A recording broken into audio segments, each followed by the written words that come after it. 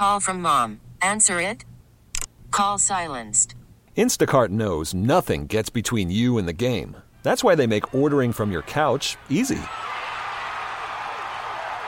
Stock up today and get all your groceries for the week delivered in as fast as 30 minutes without missing a minute of the game. You have 47 new voicemails.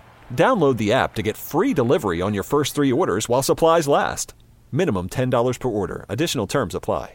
This episode is brought to you by Progressive Insurance. Whether you love true crime or comedy, celebrity interviews or news, you call the shots on what's in your podcast queue. And guess what? Now you can call them on your auto insurance too with the Name Your Price tool from Progressive. It works just the way it sounds. You tell Progressive how much you want to pay for car insurance, and they'll show you coverage options that fit your budget. Get your quote today at Progressive.com to join the over 28 million drivers who trust Progressive. Progressive Casualty Insurance Company and Affiliates. Price and coverage match limited by state law. Hey everyone, Boomer Esiason here. The NFL Draft is behind us and your favorite team is now gearing up for week number 1. The free Odyssey app puts you right in the middle of the pro football conversation with the biggest sports radio stations from across the country. The local voices who know your team the best, giving you their unfiltered takes on the current state of your squad. It's always football season right here on the free Odyssey app. This podcast on 97.3 The Fan is presented by Hummel Casino. Fun above all else.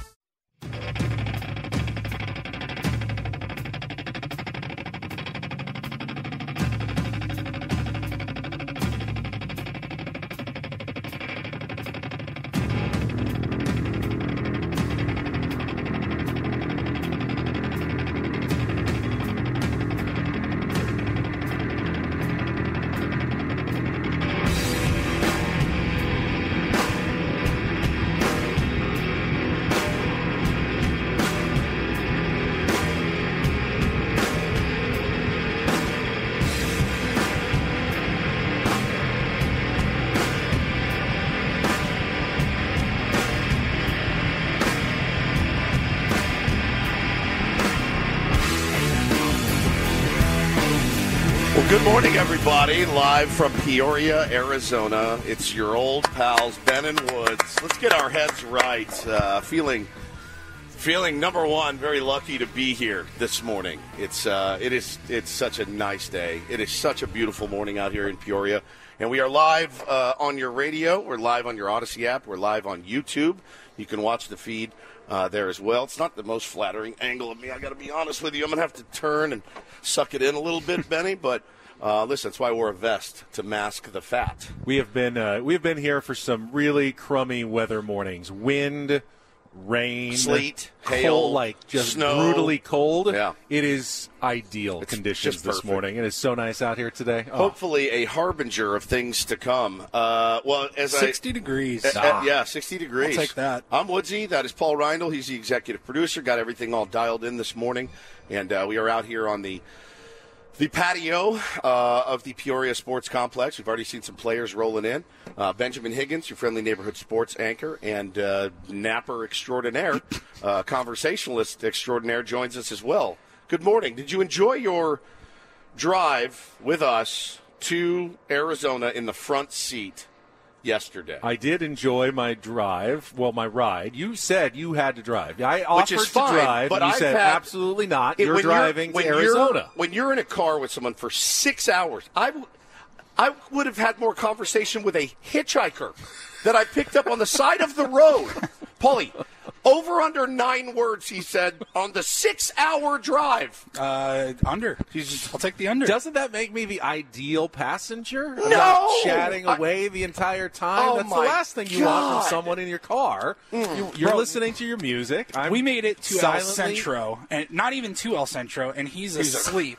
And Woods just looks back at me, and I'm doing the, why am I not sitting in the front? Why am I not in the front? I have a small apartment in the back of this expedition, thanks to our beloved Manny Sedano Ford. Lord. Thank you, Manny. Like, Ben, you could have just laid up in the back. You would have been perfectly fine. And then me and Woods could have talked, listened to music. Fine. On the way back, I will sit in the back and fall asleep, and you guys can talk in the front all you want. Whatever. Oh, God. I had a nice drive, other than the time we almost died. I bet you did have a nice drive. Yeah, I thought, this will be nice. Get to catch up. We see each other on the show.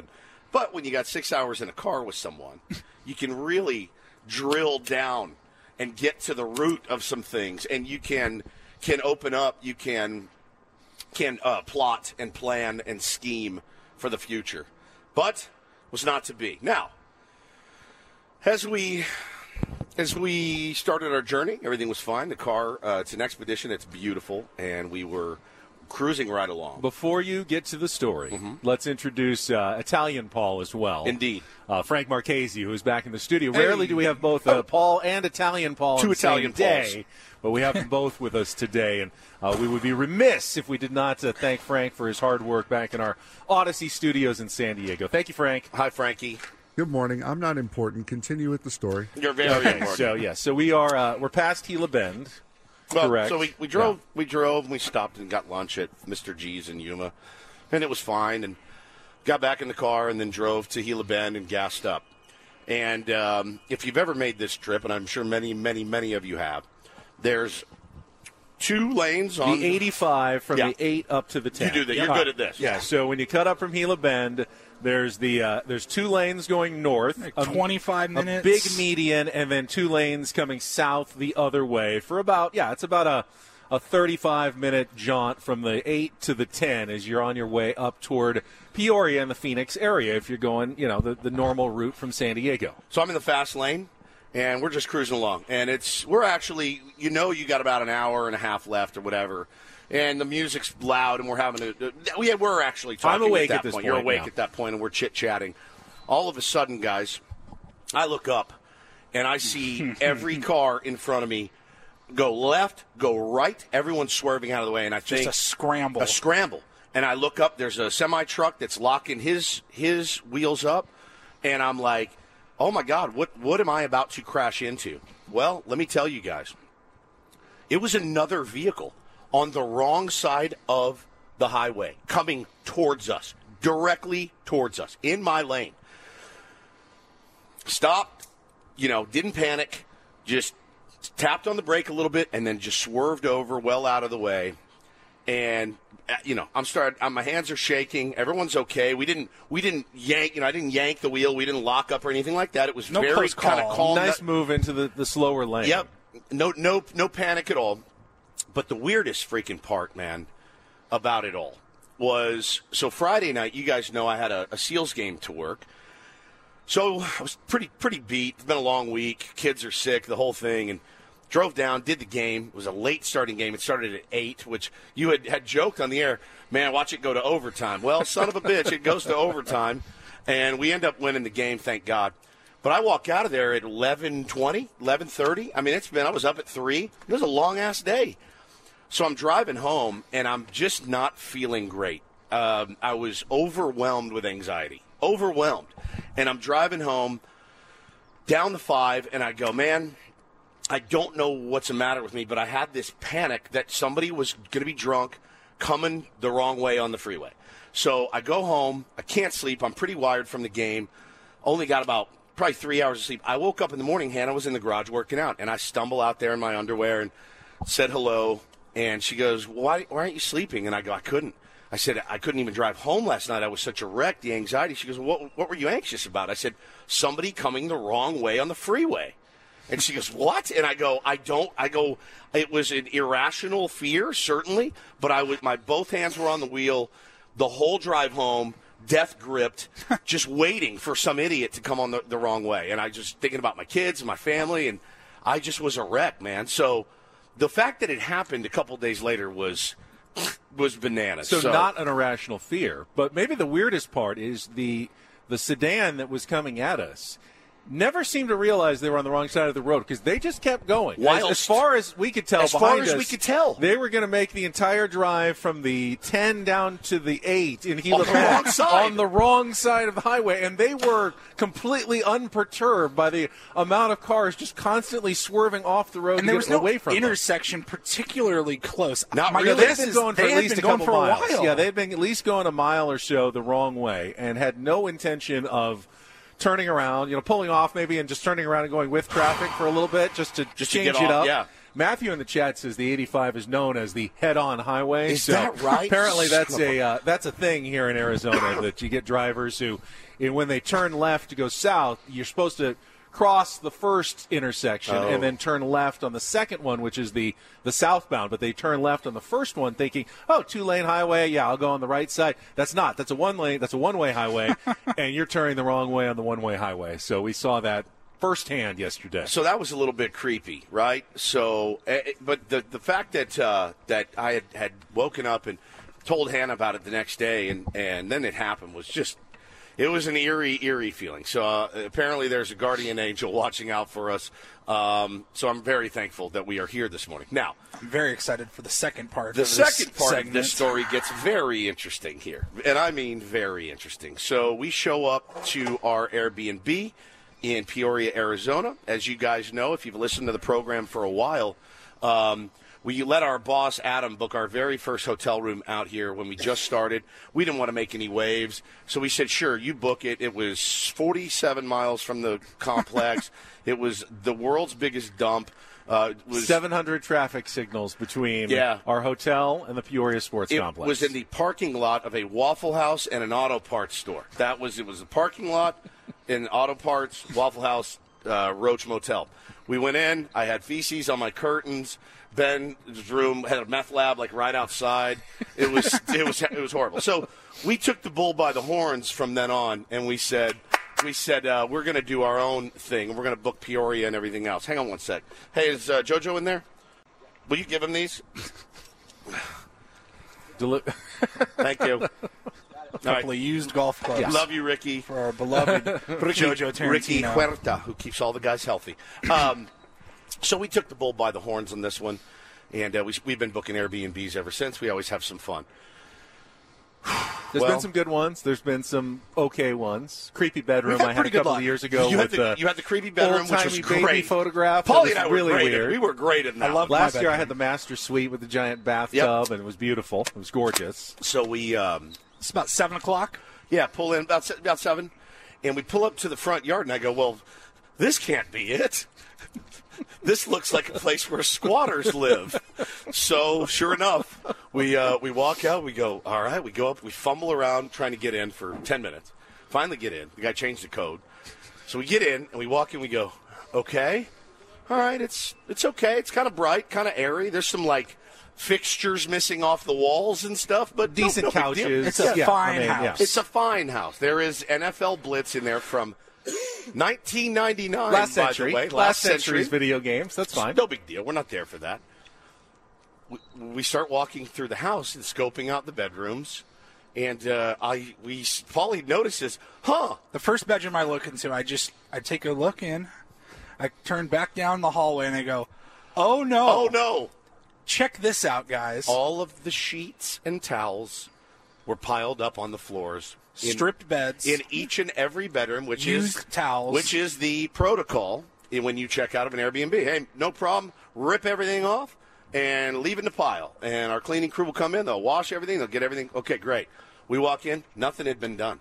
Not a damn thing. Trash cans were full. Trash cans are full. Yeah, everything was as the last people left it. And now, likely yesterday morning. By this time, it's around 7:30. We're laughing, but we're also starting to cry a little bit inside. Woods has already started a load of laundry. So my initial reaction was this. Well, we're going to have to we got to get this thing going. So I grab a pile of laundry, which is disgusting. I don't know what that last family or whoever. No, you don't. They could have been shooting a porno there. I have no idea. So I pick it up. I'm disgusted thinking about it. So I pick it. I'm like, I had a workman's Let's get started. Let's plug away. Attitude. I said, no. I'm like, this is going to take 3 or 4 hours. Yeah, I mean, just one load of washing and drying is going to take at least 2 hours just to get the first bed done. So we're looking at least 6 hours to get all of our beds made and ready to go to bed at like 2 a.m. when we got to get up at 5 a.m. for the show. And not only that, we all had a buttload of work to do last night for today's show and getting everything dialed in. So I start a load, and I walk out, and Ben is just sitting on the couch, and he's on his phone. I go, what are you doing? He goes, I'm looking at hotels. It didn't even occur to me. And I go, you know what? All right, Paulie, call the guy. So Paulie calls the guy. He goes, oh, yeah, it's my fault, Paul. Oh, no kidding? It's your fault? Really? I thought we did something wrong. Are you sure it's your fault? What was his name? Paul? Ron. I think it's Ron. Ron, are you sure it's your fault? So Ron, then this is the best part. Ron says to us, I can get the cleaning people there in 2 hours. He goes, excuse me? Where are they coming from? Where are they coming from? I mean, I'm impressed that there's a cleaning crew that will come out at 9:30 p.m. on a Sunday night. From First Tucson. of all, They're going to drive up. So morning show brain. My brain starts going, and I go, 9:30 is when they'll get here, so we could work for a couple hours, do some laundry, then go somewhere while they're cleaning. A late dinner. So Paulie asked the guy, what does it usually take them to clean? He goes, about 2 hours. And I go, all right, I go, pack your stuff. I go, get your stuff. Everyone grab your stuff. So we loaded our stuff, and we were driving, looking for a hotel. So then Fun Boy over here to my left, Ben Higgins, says to me, hey, I found a hotel for us. And I said, oh, well, what's the name of it? And he says, ooh, I like this. It's called the Hotel Serene. And I said, it sounds like an all-nude hotel. Okay, number one. It had 5-star review on Yelp. It had 5-star reviews on all-nude review hotels. Because I pull up I Google it, the Hotel Serene, 2-star hotel, a rating of 3. And so I start reading the comments this morning laying in You're bed. not going to find the Ritz in Peoria. I'll tell you I wasn't that. looking for the Ritz. So I look at I'm reading comments from people that stayed there as early as last week, and they're like, there were other people's hair in the bed when I pulled the bed sheets down. I was like, I would have murdered him. So I said to the guys, I said, look, there's one place I know. We've all stayed there. It's going to be the most expensive, but it is the most convenient. And frankly, at this point, after a 6-hour drive, it's 8:30 at night, I go, we're going to the Hampton Inn. So we went to the Hampton Inn. I walked in, and she's like, everything okay? I'm like, yes. I go, we're in a little bit of a quandary. I need 3 rooms. And she's like, let me see yeah, I got it. I go, here's my credit card. Put these on my credit card. The guy stayed in the car. I booked all the rooms. I got us dialed in. Now, here's the problem. Oh, boy. Those expenses were not approved. Hey. Pre-approved. So, there's a decent chance that I take a $900 bath on this deal. Now, I did get my points on my credit card and the Hilton miles. I took all of those, but I don't know that it's worth $900. Now, so today, Ron did say he would pick up our hotel room for the night. He said our inconvenience. He said hotel room. And he was on the speakerphone in the car. He knew that there were 3 of us, but he said room, singular, not rooms, he plural. Didn't. Now, the all in, I mean, it's not a cheap hotel. It's all in with tax. And he was going to give us half off for the first night at the Airbnb as well. Don't forget about that. Half off. I'll save you guys a half day. So, again, all in, it was $308 a man. Tax, title, and license. $308. $927. It's $927. Adam? So, I guess we will see what happens here in the future. But I can tell you right now, there's nowhere to go but up for the old Ben and Woods crew out here at Spring Training. We are well rested, though. We are. We had a very short trip. You had waffles this morning, hey, which guys, you love. Adam, Michael, if you're listening. No breakfast charges. No breakfast charges this morning. You know why? Because it was on the house, pal. That omelet that I ate is gurgling up a little bit, by the way. I had one bite of it. Do you have the vanilla waffle or the red velvet waffle? I had the vanilla waffle. Vanilla waffle, very nice. Was Phenomenal. Worth the $3.08, by the way. Worth the $3.08. Expensive waffle. So we're off and running here. Now, we're about to go to a commercial break. Yeah. It's going to give everybody a good 5, maybe 6 minutes from now. We'll be right back. In those 5 minutes, we have just posted to our YouTube channel the 2024 edition of Ben and Woods Cribs, Peoria.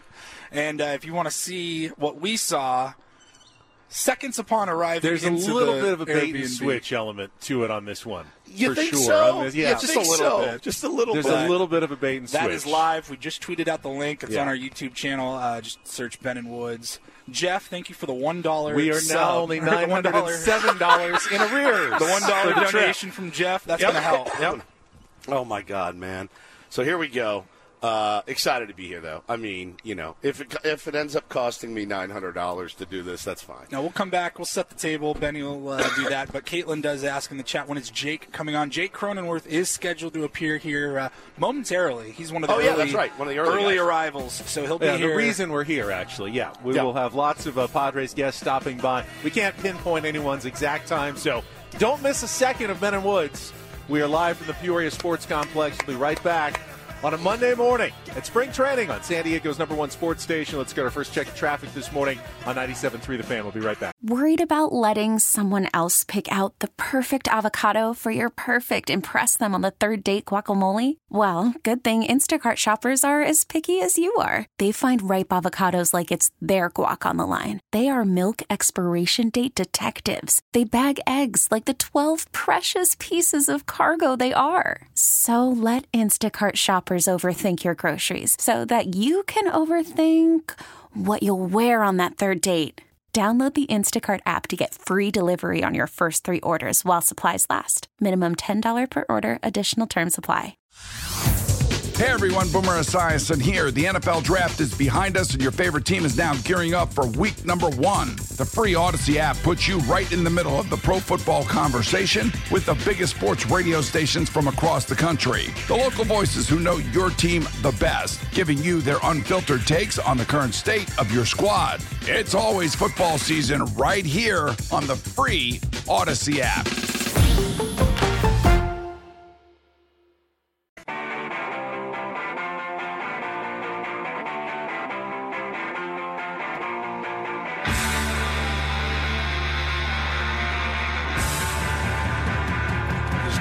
I was so busy playing NFL Blitz 99 last night, I didn't see you actually take a plunge into the backyard pool during our Cribs video. I think I got scabies from that pool. It was disgusting. Normally we just set the menu for what's coming on today, but let's jump right into it. It's Ben and Woods live from Padres Spring Training in Peoria, Arizona. It's our second segment, and we are happy to be joined by Padres first baseman Jake Cronenworth is with us. Jake, it is great to see you out here at Spring Training. How you feeling? How's everything been so far? Is the mic on? Yeah, there we go. Now we're ready. Morning. It's been a long time. Yeah. No, it's warm out this year, which is good. So nice. It's so nice. It was so cold and windy and yucky last year when we were out here. Well, for them too. You know, you guys had to go out and play in it, but nobody feels terribly, for you guys. Mostly us. They feel bad for us. Well, number one, I had to start today by congratulating you on the Michigan Wolverines winning a national championship, much to my chagrin as a Notre Dame fan, and really the other fans of all football teams in the country. I don't know that anybody wanted to see that. Everybody hates us. It feels good, right? It feels amazing. I was there. Oh, yeah, you were there. Oh, you went to the game? Oh, yeah. Oh, dude. Where'd you sit? Like right on the goal line, probably like row 25-ish. It's pretty fun watching your team. Now, who win you a were title. there with? There were some other players there too, right? Well, Rich Hill was there. Okay. Snell, I saw Snell there. Snell was there, yeah. He I was saw in him. Washington gear, unfortunately. Yeah, sucks for him. But it was like a bunch of my buddies that I played with in college. There's probably like 20 of us, which was really cool. Is that do you think that's your favorite sport other than baseball? Or you're a hockey guy too, aren't you? Yeah. I like playing hockey. I love Michigan football. Watching college football. Yeah, I'm the same way. It's awesome, man. It's awesome to see you. I know that you've been doing the media rounds out here. Sammy Levitt's been keeping you very busy. And he's been talking. This has been my favorite part of spring training so far. Sammy Levitt talking about your off season and your reflection on last year and how it didn't go the way that you wanted it to go. And the word that he keeps using is vulnerability. And I'm like, I can't wait to get in front of Jake and ask him what exactly kind of. Hannah wishes you were more vulnerable as well, I think. Hannah wishes I was way less vulnerable. She hates vulnerability. Trust me. No, but I listen, self-reflection's a tough thing to do sometimes. But for you, I know it didn't go the way you wanted. How did the offseason go, and what did that entail? Yeah, it was good. I mean, first thing I kind of took care of was getting the wrist all healed up and all that. And, that was good. But, I mean, just going into the offseason, I'd had 3 previous good years, and I kind of had gone into each of those off seasons doing the same things I had always done because it was working. That's what you do. I mean, it's one of those things. When something works, if it works, don't fix it. Yeah, it's the same thing. And I kind of went into this off season and really kind of broke everything down, looking at swing. What can I do better? What can I do better in the weight room? What can I do better on the field? Offensively, defensively, even just from like a mindset approach, like mechanically and like how I breathe. There's a lot of things that I looked at, and just making yourself open to new ideas. And like, we have 2.5, 3 months to really try a lot of different things. And like Sam said, I made myself vulnerable in those situations to learn and pick the things that really worked for me. Well, they say you can tell how a season's going to go by the very first spring training game. Do they say that? You did hit a home run, yes. So everything's going to be fine this year. Alex Vezia hates to see you coming, that's for sure. Anytime Jake Cronenworth steps to the plate, the guy has nightmares now, so congratulations on that. But, I mean, early results, obviously it doesn't matter what happens in spring, but how are you feeling, like, compared to how it started last year? Yeah, a lot of it is just, I had a really good spring. Had not great hitting mechanics last year in spring training. So it's kind of, a lot of that was because I was on time last year and, I was hitting well. So it was the confidence piece, your kind of your mindset. This year, I feel really good. I feel like very strong, stable in the batter's box, like ready to go. And now it's just like everybody else in the clubhouse. It's just getting our timing back, seeing sliders at 93 and 100-mile-an-hour fastballs isn't the easiest thing to get back on time for. Yeah, I mean, it's absurd what you guys have to do, your job, and have to do it at a high level every day. We're joined by Jake Cronenworth here on Ben and Woods this morning. It's been also pretty fun to watch you out there showing Xander Bogaerts the ropes at second base. How surprised were you by that revelation that happened early on in spring training? I'm sure you guys probably knew it was a possibility, but it's pretty cool to see him out there. And what have you been telling him so far? Because it's different, right? It's way different. I mean, every position has their own, as I've told you guys in the past, has their own, like, intricate details that not each other position has. And there's little things that you can do to make the position easier and make it a lot, easier on yourself to go out there and just say, I'm just going out there to play, and when this happens, I'm doing it. So that's kind of how I viewed second base and the way I looked at it, and just giving him little tips to make it easy, man, because this game's already as hard as it is. No doubt. And, if he can have, a couple different things for each time there's a different situation in the game, like, oh, this ball's here, like, this is where I'm going and this is what I'm doing, just to make things easier on him. And he's never played second base either. Which is crazy because, the playing shortstop, you're coming towards first base. All your momentum is going that way, and that's what you want. Second base, you're stopping sometimes. You got to stop, reload, throw the ball there. You got to get it there accurately. Guys burning down the line. Can't really. Nobody's going to try to take you out anymore, but they're bearing down on you pretty good. Which is, you can see them bearing down on you from shortstop. Yeah. It's a whole different ball game. How's he done so far? He's done great. I mean, it's only been, I don't even know what day it is today, but today is Monday. Today is Monday. Yeah, it's been probably a week. Yeah. No, he's doing great. I mean, he's an athlete. He's an athlete. He's a baseball player. He's a shortstop. We have 4 shortstops on the infield, and it seems like each guy has gone to a new position and done fairly well. Yeah. It's just learning. Like, no matter what point you're at in your career, there's always something new you can learn in baseball. talking to Jake Cronenworth here on Ben and Woods, and you were really a trendsetter because you were a shortstop. They moved you to second, then first, then they moved Ha-Seong Kim from short to second, then they moved Tatis from short to right, and then Bogarts from short to second, Jackson Merrill from short I was to a pitcher left. too, don't forget that. You were a pitcher too, that's too. right. Is a position change. Some organizations will say, hey, we don't want to move anybody off their position. Padres have been pretty open with it. As a professional, as a big leaguer, do you feel like it's okay to be making position change? I mean, Tatis handled it really well. Jackson seems to be doing pretty well so far. Yeah, I think a lot of it is just knowing that it's happening so you can prepare for the season. It's whatever line of work you're in, if you know something's coming and you can prepare for it, it's going to be a lot easier to do. That's kind of how I view it.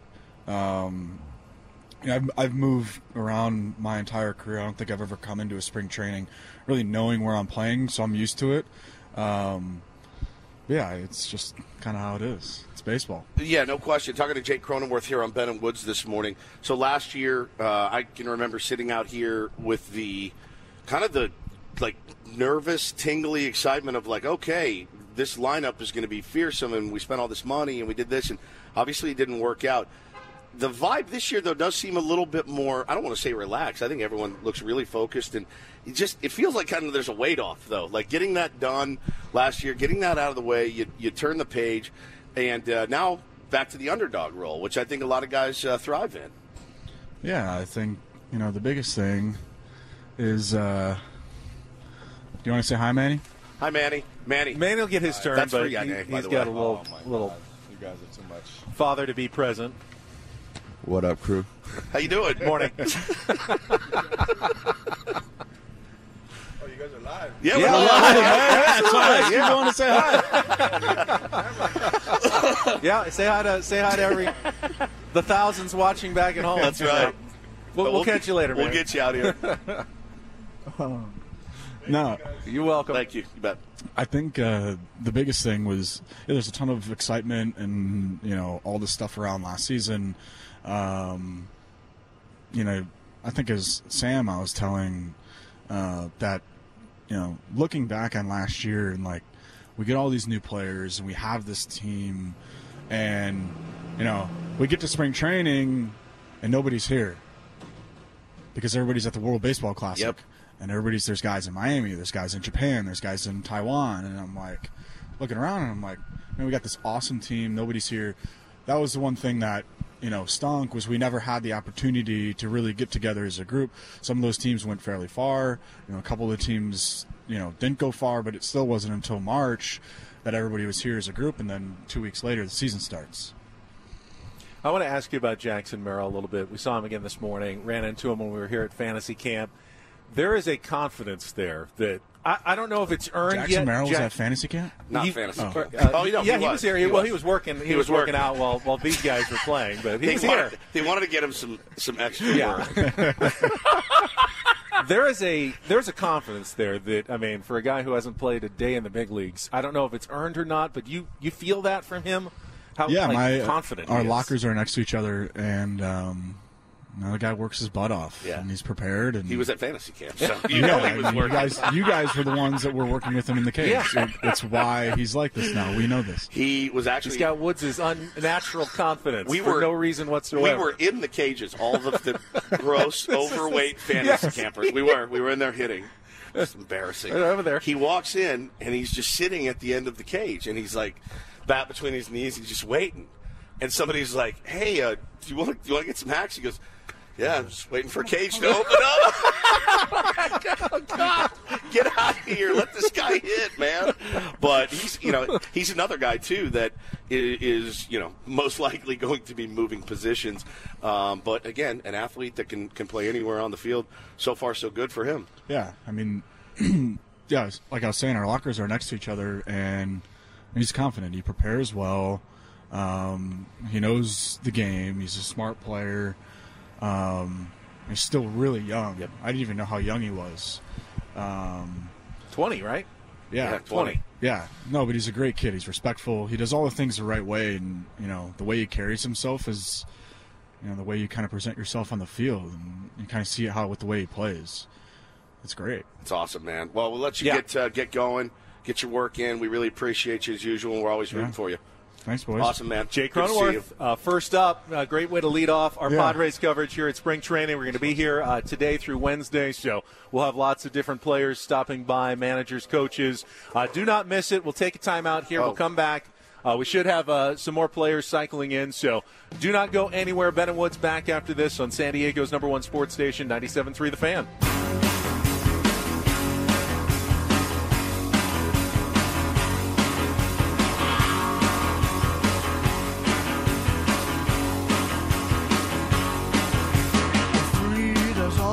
Jake Cronenworth just joined us live, our first guest from Padres Spring Training. It's Ben and Woods live in Peoria, Arizona. We're working on some other things. Hopefully some other players will be coming up in the next 30, 45 minutes. Let's check traffic, though. And Padres did get their first win of Spring Training yesterday. We'll get to that coming up after a check of traffic here on 97.3 The Fan. So all the pessimists out there who are worried that the Padres were going to go 0-187 between the spring training season and the regular season, you can rest easy. They got their first win of the Cactus League yesterday, 7-0 over the Chicago Cubs over at Sloan Park in Mesa, Arizona. We got to listen to some of Jesse and Tony on the drive out. Well, they sounded... We hit the mountains, but they sounded great. They sounded as always. Great. The the vibe was very strong in the booth, and those guys mid-season form already. We were listening early as Jackson Merrill had, I guess, his breakout game of the spring. 2 for 2 with a walk, 2 runs batted in, a run scored, doubled and scored to give the Padres their first lead of the Cactus League early in the game. Jose Azocar had a couple of hits, including a solo home run. Jacob Marcy had a couple of doubles as well. So, the outfield, the one that all the question marks are surrounding going into spring training, looked awfully good yesterday. I think Merrill was actually DHing, but he was. Guys who are candidates for the outfield had absolute fantastic performances yesterday. And, of course, they shut out the Cubs on 3 hits. Randy Vasquez pitched his first 2 innings in a Padres uniform in the spring, worked around a couple of walks in the first, but got out of that without any runs. We saw a couple of the top prospects in Drew Thorpe pitched an inning. Adam Mazer pitched a scoreless inning.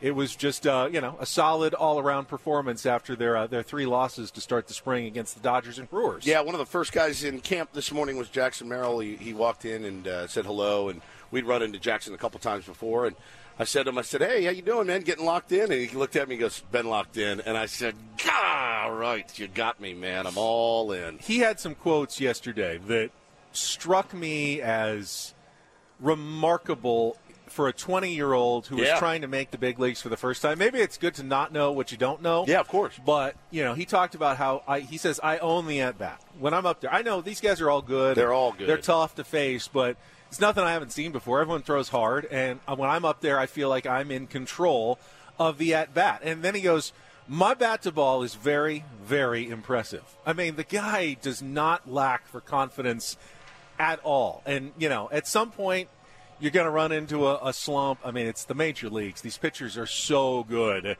But I love where his head is at right now as a 20-year-old. He said, I would sleep here if I could. I love being at spring training. I love being at camp. We've seen it firsthand. He's been here when he doesn't have to be here. The guy, lives at this complex in the offseason.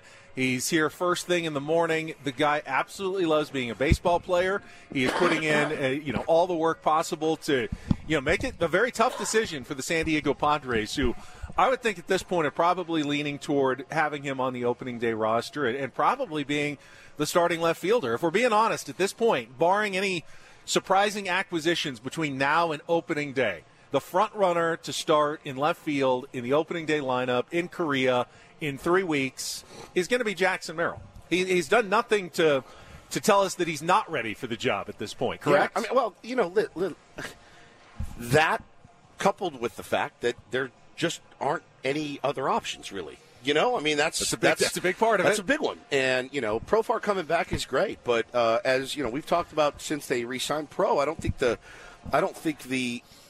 move was ever to sign Jurickson Profar to be your starting left fielder, Ben. And he's going to be a really nice guy coming off the bench, certainly. And a guy that can play multiple positions and a guy that can, switch hit and a guy that can play some first if you need it. A guy can play some outfield. So he's a valuable piece, but he's not a guy that you probably want to have out there every single day. I think the more impressive that he looks, though, Does it change A.J. Preller's strategy? Because I firmly believe there's something coming. There's either another free agent or two coming in or a trade that's going to be made. But if you're confident in Jack be out there on an everyday basis, I'm not saying you don't need another outfielder, but maybe you devote more resources to another starting pitcher as opposed to filling what you thought was a desperate need in the outfield that looks a little less desperate after the first couple of weeks of spring training based on what you've seen from Jackson Merrill. And again, you can't say out of one side of our mouths spring training results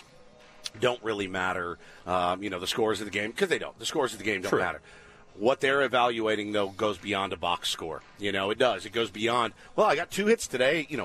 Those 2 hits, you could have flared one into left field. I mean, they're looking for a guy that's going to be able to make that jump. Now, what's going to happen to Jackson Merrill is what happens to all guys that comes up. He's going to struggle. It is inevitable. It's not a matter of will he struggle? The answer is yes. He undoubtedly will. He could come out gangbusters. Then he could hit a skid where he doesn't get a hit for 40 ABs. It happens all the time. It happens to the best of them. So can he handle that? They're looking for that kind of stuff. And what Jake told us, that's one of the things they're looking for. It has nothing to do with the results in the games or even in the batting cage or how he looks in left field, but how is he carrying himself? And as Jake said, he's respectful, he's responsible, he's doing things the right way, the way a big leaguer should do them even at 20 years old. Jake said, I forget how young he is. He doesn't seem like a 20-year-old, a guy who's not even legally allowed to have a beer yet. And he's preparing as though he's going to be the starting everyday left fielder for the San Diego Padres in 2024. Yeah, I mean, this is a valid question by our pal Satan's Blowfish. He says, is he going to hold up against quality starting pitching and high-leverage relief pitching? The answer to that question is almost certainly not. I mean, until he does. Until he does. How will he handle when he does, when he's not hitting well? Can he contribute in other ways? I mean, it's going to be a struggle, just like it was for every single player. Jurickson's not going to hold up against the top starting pitchers and the high-leverage relievers. Jacob Marcy's not. Whoever they signed at this point that's still available, Michael A. Taylor, they're not going to blow your doors off with how they perform against top pitchers in the league. But you know what Jackson Merrill can do? He can get the bat to the ball. Yeah. We saw him go the other way a lot. He can flip his bat out. He can make contact. It doesn't look like he's just going to be a strikeout machine up there, even against top pitchers. Yeah. Will he hit home runs off of the best all the time? No one does. Yeah. No one does in Major League Baseball. It's how you handle that. Pick your spots. And it looks like he understands the at-bats and how to approach them and how to attack them. Yeah, I'm looking forward to watching him progress. And remember, I mean, I know that we're all, after last year, it was, playoffs or bust, and I think the expectations have to remain the same. And I think it's important that he knows those expectations, and I'm sure he does. And I'm sure guys like Manny and Xander and Jake and those guys are telling him, listen, this is not, while it may look like a transition year, and the media is calling it a transition year, make no mistake about it. There's still a ton of talent on this team. This team needs to make the playoffs. A couple other notes over the weekend. Manny Machado made his debut on Saturday as the designated hitter, doubled in his first at-bat of the spring. He looks good as we saw him walking in a few minutes ago. Padres lost to the Brewers on Saturday, 11-7. Some struggles from Pedro Avila and Robert Suarez in that game that, again, first spring outing, you're not looking necessarily at results, and it's not that big of a deal, but certainly something to keep an eye on, with Avila being one of the guys who was competing for those last 2 spots in the starting rotation. Did have a nice inning from Jairo Iriarte in that game on Saturday. Pitched a 1-2-3, very quick frame, and impressed in his first start. I don't know that he's seriously being considered for one of those 2 spots, but Padres and Mike Shildt have been pretty open about saying anyone who's here is basically competing, unless it's Ethan Salas at 17 years old. Most of the guys who are in camp are competing for some sort of potential job in camp. They're not just roster fillers. They're not just biding their time until they get sent down to the minor leagues. If they look good, even if it's a guy like Jairo Iriarte, there's a chance they could make the opening day rotation. There's been a couple of guys that have looked outstanding so far. Estrada's another one. He's looked great in his outing. So there's a lot of really, really high ceilings for a lot of the relievers and maybe potential starters as well. We were happened to catch Drew Thorpe's first outing as a Padre yesterday. Now, I went back later and watched a little video of it and saw his changeup that Jesse and Tony were raving about, and it is no joke. I mean, it is no joke. And he's probably a year or two away, but, I mean, we said that about a lot of these guys. Drew Thorpe was the top minor league pitcher in all of baseball last year with the New York Yankees. Yeah, he was unbelievable. Mostly at single A, but his double A numbers were terrific at the end of the year. Was voted the minor league pitcher of the year in all of baseball. I mean, it's not crazy to think that he can be ready to take the jump this year, maybe even early this year. 100%. Yeah. You're absolutely right. Absolutely right. So we will see how it all shakes out. Look at that. Spring training Sammy's over here. Hey, buddy. How you doing?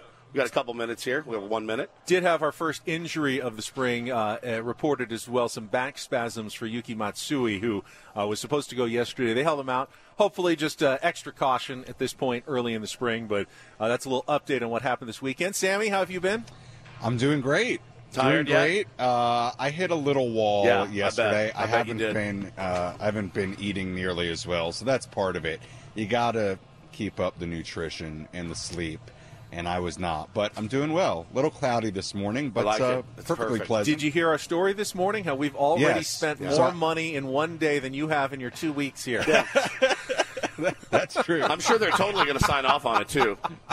I have two thoughts. Number one, I think the hotel that I was at last year has been renamed the Hotel Serene. Oh, okay. Because the hair on the pillow sounds that's just familiar. about right. You experienced that? And I would also say that in no way, shape, or form should you have to pay for the first night there. 100%.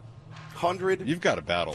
No, we do. We don't. Adam does. Is that an Adam Klug That's thing? an Adam Klug thing. That's ridiculous. It was absurd. Man. Odyssey's lawyer. We have a team of lawyers who are on it, I'm sure. We do. Back in Odyssey First order of headquarters, priority. somewhere, wherever our Odyssey Ben and Wood headquarters stay in are, Peoria, the Arizona. legal team can get on this and make sure we're fully reimbursed and compensated, Woods, for your extra credit card payments. There's last a good night. chance that they next year say, you know what, we're not sending you guys anymore. That's it. That's Let's enough. enjoy ourselves this year. Yeah, we're going to live it up this year. I always worry about that. Like, they're not going to let us come back if we're not careful. So I know. Who'd you have on so far? We had Crone. Jake so far.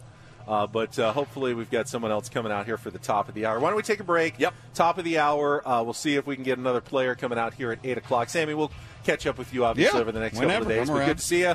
Sam Levitt. It's Padres Spring Training 2024 live from Peoria, Arizona. Ben and Woods will be back. Hour number 2 coming up next. We'll get some of our regular features in. They may be at different times, our games and stuff, just based on who's coming out. So just stand by, stay with us. It's Ben and Woods on San Diego's #1 sports station, 97.3 The Fan.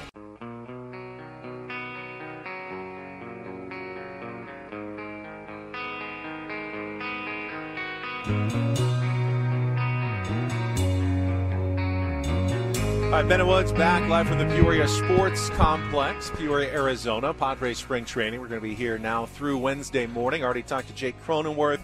Paulie's going to go back into the Padres clubhouse, which is open for the next half hour or so, see if he can pull someone else out here. There is some, at least unconfirmed reports, Woods, that Rob Manfred, the commissioner of baseball, is here this morning. Going to be doing his annual address, his tour of our tour of the training camps, our Tier 1 tour. He's doing his Tier 1 tour of actual spring training camps and talking to the players. One of those Q&A sessions, like ask the commissioner anything. Oh my! Sort of sessions with the Padres players, probably going over and talking to the Mariners as well. 2 birds with 1 stone, as it were. I have not seen Rob Manfred, but yeah, the report is that he is around here this morning. Mind your P's and Q's. I mean, I can't. If you're gonna boo if you see him. Well, if we get a chance to interview him, I have to just hammer him. I do. I was reading a piece this morning. Actually, I got up super early as usual and was laying in my very expensive bed at the Hampton Inn. My one-night stay over there, Ben. Very plush, actually. Which bed did you choose? Did you have 2? I had 2. I was on, if you walk in, it was the first one. Really? I was on the second one, more by the window. Okay, no, I put my suitcase on that one. Interesting. Yeah, and then, because I like to, when I lay, I want to have like I am at home, everything's to my right. So that's how I roll. Sense. So I was laying there this morning, I opened up The Athletic, and I was reading the latest piece by Evan Drellick, who was talking about, is he really going to walk away from the game in 2029? We're still a couple of years away. And it's a really good piece. You guys should check it if you are so inclined. but he was talking about, some potential names to replace him, was talking about how for Theo Epstein is I have one of not the heard names. that. I didn't see that one in there, actually. I not in that piece, if it was but in there, I I missed it. I heard that one mentioned at least by some baseball people. Now, sure, who you want to be commissioner and who actually ends up being commissioner, totally different thing.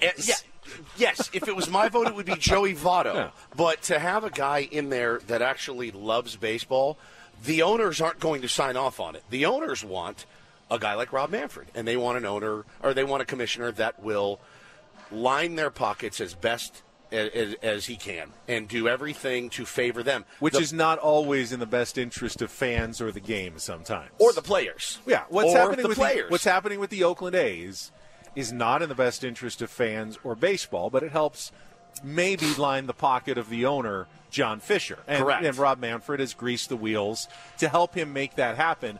Not in the best interest of baseball, though. No, not even close. And the owners really like like you said, they want a guy that's going to help line their pockets. But Goodell does the same thing. Now the players would like a guy like Theo Epstein, or they would like a guy like Joey Votto. They would like somebody that actually cares about the fabric of the game. But let's not kid ourselves. The players also want to make as much money as they can make, too. True. They do. And you're seeing now... No one's really advocating for the fans here anymore. Correct. Yeah, it's exactly right. I've heard from 30 years ago, Bob Costas would be a great commissioner of baseball. That's never going to happen. No. And as much as you respect Bob Costas and as much as he may be a great steward for the game, he would actually probably have the interest of fans in mind. And no one in baseball actually wants a commissioner who is looking out for the fans. They want people who are looking out for the owners, then the players, and fans are somewhere way down the list when it comes to the commissioner's priorities. Yeah, here it is. The next commissioner. 4 questions loom over process to replace Rob Manfred. Should we even be talking about this? Is January 2029 really the end for Manfred? Listen, somebody's going to have to take them through expansion in the next couple of years. That's been something that's been on the table. But there's a couple names mentioned in there. But, yeah, they need somebody that works for both sides, and that's just not going to happen. No commissioner of any league is going to be able to actually work for both sides in their interests. So I would expect, and Evan Drellick expects the same thing, Ben, we're staring down the barrel of another lockout in 2 years, I think, 26, 27. It was a short deal that they signed. Yeah, so that is something that, and again, what happens when that happens in baseball? Everything slides backwards again. You got to rebuild the fan base, et cetera, et cetera. So it is it's quite a conundrum right now, but we'll see how it all shakes out. Joe Musgrove, what's up, buddy? Joe is how you here. Doing, man? Good to see you. Good to see you, Joe. We'll talk to you at some point when you come back. Yeah. Kyle Higashioka is going to be stopping by, Paulie said, in just a minute or two. So we'll stall for a second until new Padres catcher Kyle Higashioka comes on the scene. Had some baseball news, obviously, over the weekend. I don't think it's been officially announced yet, but obviously the biggest move is Cody Bellinger returning to the Chicago Cubs. That's pretty big. On a 3-year deal, $80 million, but essentially 3 one-year deals with opt-outs, starting with $30 million this year, and then he can go right back to free agency. But clearly the hope of landing, a 9-figure deal, or maybe a $200 million deal, the target that Scott Boras set at the beginning of spring training, did not happen for Cody Bellinger, and he went back on a fairly affordable, team-friendly, at least, $30 million is a lot of money, but 1 year, not the kind of guarantee I'm sure he was looking for in free agency. So with that opt-out, so he's going to make $30 million this year. Correct. Then if he opts out, it's a player option? It's a player option, so he can become a free agent, or he can go back for another $30 million next year in 2025, and then after that he can opt one more time out or come back for $20 million in 2026. And by the time that deal's over, I think he'll only be 31 years old, so he can still set himself up. If he has a good year this year, he'll go into free agency again. He'll opt out for sure. If he gets hurt, has a bad year, he can try it again at $30 million. And then the tougher decision would come the next year where you're taking a pay cut. Do you hit free agency or do you just accept the $20 million? But for the Cubs, obviously that changes the equation, especially in a very 100%. winnable division.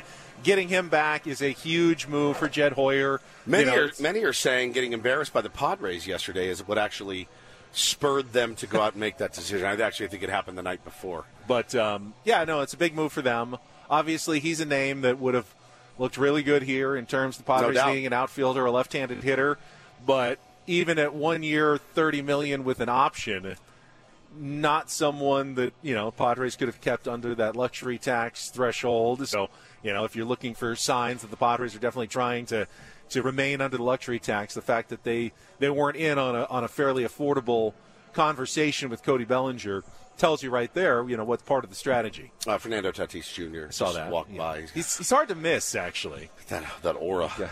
It's hard to miss when he walks in. How you doing? He's definitely he's talking our beloved Tom Seidler. He is over there, yeah. And we'll hopefully catch up with Toddy as well before our 3 days are up. Yeah, we didn't get a chance to sit down with him last year. Looking forward to chatting with him this year. Well, remember last year he was going into still on the suspension. He was here, but they were kind of keeping him a little away from the spotlight. You got to ease him back in. Yeah, this year it's full go and everything is good to go. So. Let's see. Why don't we take a quick timeout? Yeah, let's take a quick timeout, and then hopefully when Paulie comes back, expecting Kyle Higashioka to join us here in a couple of minutes. So let's check traffic, and then we'll be back with more live from Padres Spring Training in Peoria right here on San Diego's #1 sports station, 97.3 The Fan. Do not go away.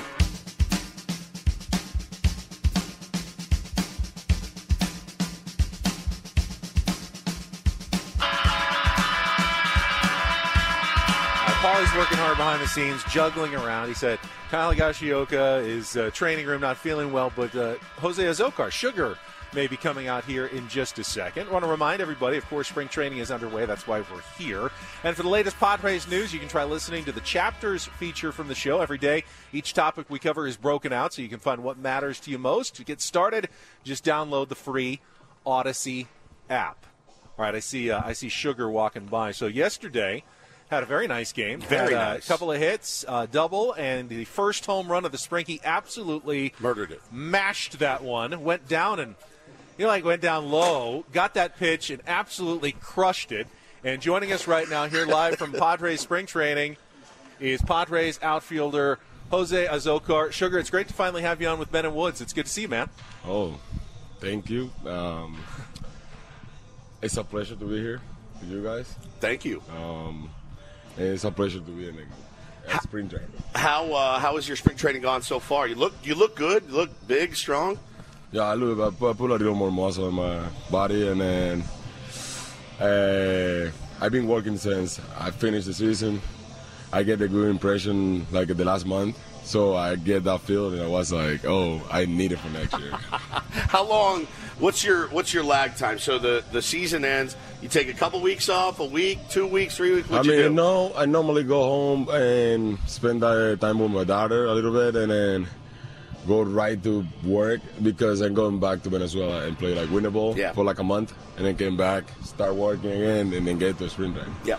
Jose, obviously your role with the Padres so far has been, hey, be ready when they need you, backup outfielder, get in there, play some defense. But now this spring is a little different. Obviously, there's some open spots out there. Do you feel like this is your opportunity to say, hey, I'm more than just a fourth outfielder? I can start here. 100%. I think I have opportunity to play every day after the trade we get. So I'm ready. I'm just ready to they give me opportunity. So jumping in the field every day, do my best, and then try to make the team get better. Is that annoying when you see a guy like Fernando Tatis Jr. who's played infield his whole life, and then he goes out to that? I mean, yeah, 100%. It's like you are a super athlete. You're coming from the infield whole life, and then go to outfield, get a platinum glove. Yeah. Okay, I've been playing it since I was like 5 years old, and I didn't get one. Yeah. It's funny. He said they asked him too because they said, you played up the middle your whole life. What about center field? And Fernando said, actually, right field at Petco Park is a little bit different, and I feel like I'm better out there. Can you explain to us what makes right field and center field different? I know center field's tough. The ball's coming right at you. You got to get good read. You got to have a good first step, all that stuff. But what's different about right field at Petco? Well, I mean, Petco Park, because we have the beach and the right center field is a big gap in there, and then right field need to cover a lot of ground. And at the corner and the right field line is tough too because the balls is can't balance over there or going back to the fair territory. And it's very difficult because in other stadiums it's a normal homers, and then in Petco Park is that. It's like you need to be behind the ball. Now, you played outfield your whole life. You're looking over at Fernando early in spring training and early in the season. Was he like, it takes some getting used to because you got to wait and wait and wait. You help keep him locked in out there. Yes, but at the same time, he know what he was doing. Yeah, yeah. So it's crazy. It's crazy, like, how he get in there. And I told the guys last year, like, when you see Fernando the first time at catching fly balls in the batting practice, it's insane.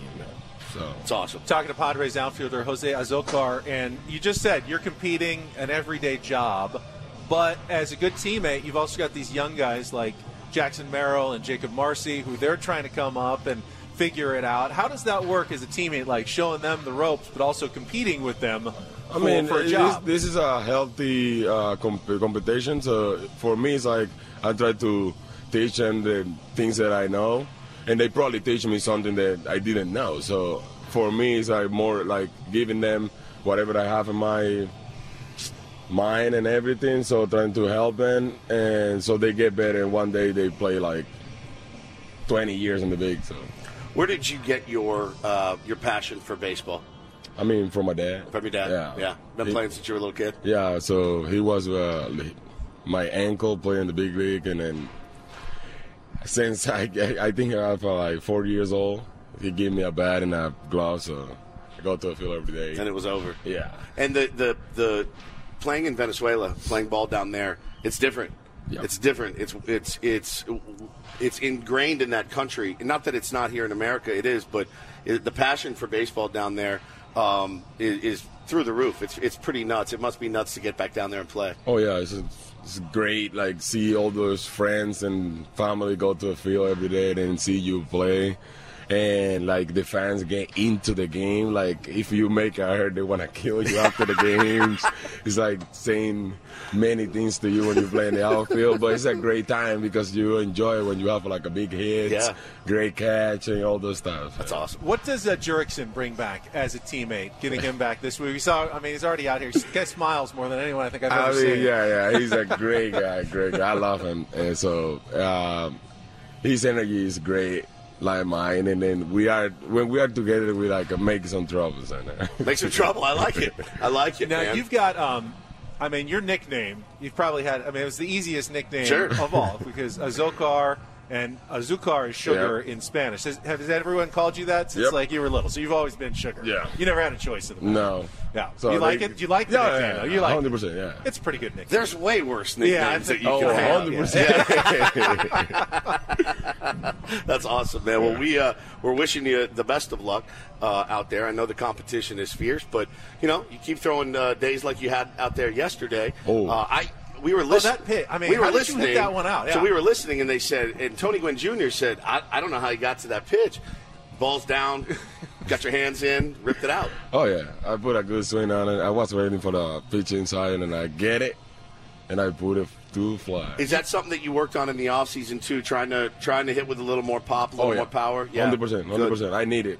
That's the game that will tell you, like, what to do, but, like, at the same time, I think it's a plus for my career. You took a while to get that first career home run in an actual game, and I remember, because everyone was like waiting for you to finally get it, because you can do it. We've seen you do it in batting practice all the time. It just never happened in a game. Was it a relief? Was it excitement when you finally got the big league home run? I know. I pimping and everything because I know I crushed that one, and it was a great moment, like getting back to the dugout. But the AB before, so I told the guys that I need to hit a homer tonight, so I did. That's amazing, man. Yeah. Well, we're wishing you luck, man. We'll let you get back, do your works. Thanks so much for stopping by. It's great to meet you. We're pulling for you. That was cool. Jose Azocar, Sugar, Padres outfielder with us here with Ben and Woods here at Padres Spring Training. And you're right. That's all right. We're good. We'll fix it. So we talked about the Padres outfield. They added Jurickson Profar, officially arrived over the weekend. We saw him here this morning with a big smile, as he's always got. Also, some rumors this weekend that the Padres are in the mix for another outfielder.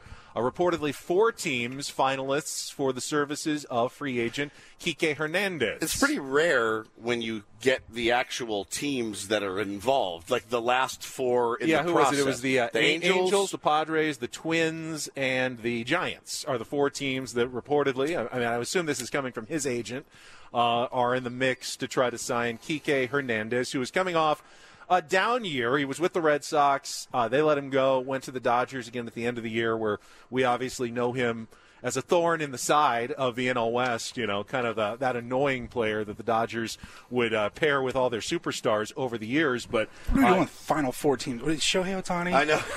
Yamamoto. It's just rare. It's rare Bryce Harper. that happens, where you actually get the teams that are still left in the mix. I don't know. I'm assuming now it came from some pretty well-respected baseball guys. Yeah. So, Padres probably. I mean, it makes sense that they'd be talking to a guy who has played center field, has experience there, is a veteran who can do a little hitting. Now, he had a double hernia surgery last year, so hopefully maybe coming back healthy. Now, we talked about that with Nelson Cruz last year. It didn't totally work out the way the Padres were hoping, but there are other teams who think that Kike Hernandez might help as well, and it's someone that the Padres reportedly are in discussions with right now, along with 3 other teams. Yeah, I now after just meeting Sugar, I'm like, well, I don't want Kike Hernandez. No, I'd like Sugar out there. It's amazing how quickly the tables can turn. Vibes on this team are pretty good so far. I mean, even if Sugar proved himself as an everyday guy, and Jackson Merrill did as well, you still need more depth. You do. I mean, it's very, very thin in terms of the outfield depth right now for the Padres. Is Kike still doing the thing where he'll play a little second? He can play infield as well, and outfield as well. I mean, look, I think he's declined the last couple of years. He had a really nice season a couple of years ago, but again, the injury. If he's through all of that and still has a desire to play baseball, and he doesn't cost a lot of money, boy, that sounds like a nice fit for our San Diego Padres right now. But I don't think too many pieces. It's a bit of an insurance policy, I think, too, Ben, in case somebody does falter. You're seeing now, though, after the early big deals, players are having trouble getting their money now. It's definitely the patience. Yeah, man. I can't say it's paid off for A.J. Preller, but if he's still in the market, the price tags have come down. Garrett Cooper signed a minor league deal yesterday. Non-roster invitee. Yeah, I mean, a guy who, was a big leaguer, hit 17 home runs last year that, we saw with the Padres at the end of the season, didn't even get a major league deal. I know people are wondering, well, Padres, you could have used that bat at least as a DH possibility. Sure. And obviously, Padres saw what they saw last year and weren't that interested in bringing him back. But it just goes to tell you that, price tags on guys like Cooper and Kike Hernandez, when he eventually signs,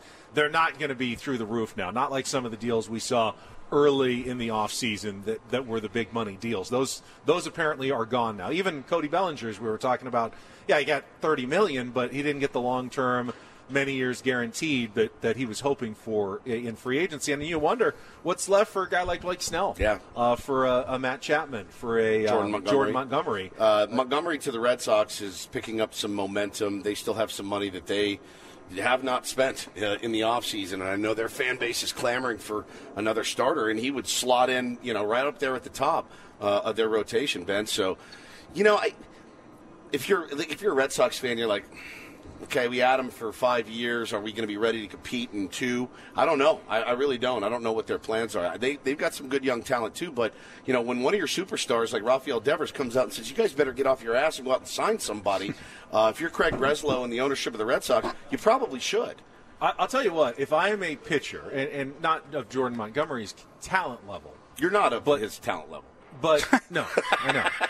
But if I was, the free agents that are out there that are not getting the offers they're looking for, the Padres would be a really attractive place, I think, to come play. There's opportunity. Yeah, lots of opportunity. Even if you have to accept a minimum or minor league type invite deal, I'd rather take it from the Padres. Both a team that you feel like if you do well, you could still make it to the postseason, you can impress some people, you could free agent deal next year, but you're walking in at a place where there is some openings. Like you're not just running into a rotation that already has 5-6 guys locked in, and you're just hoping to make it as a swing guy in the bullpen. There's legitimate opportunity here, both outfield, pitching rotation as well. So you'd think that would be a in the favor of A.J. Preller as he's having discussions with agents that are, trying to find a landing spot for their players at this point. Man, and I'm telling you, until he puts ink to paper with another team, I'm still going to hold out hope for Blake Snell coming back on some sort of weird deal. I just am. He's would be such a valuable piece here. He knows Ruben. He won a Cy Young with Ruben. He knows these guys. They know him. He knows the city. He knows the fans. Until he signs, I'm just going to keep hoping. I'm not saying that they're going to. I'm not saying that they even talked to Scott Boras about it. But until he signs with another team, I mean, obviously we know the fit is there with Blake. And I just don't know what they're going to have to spend or want to spend or what he was willing to take. Speaking of Ruben Niebla, some interesting conversations with new Padres starter Michael King. I want to get into that coming up. I think they're going to be in their meeting, so we probably will get some Aztecs talk over the weekend as well. We'll get to our regular features that we skipped over earlier. Why can't we? There was a nice win. It was a great for win. San Diego State. Yeah, they won by 30 points. What do we need to talk about?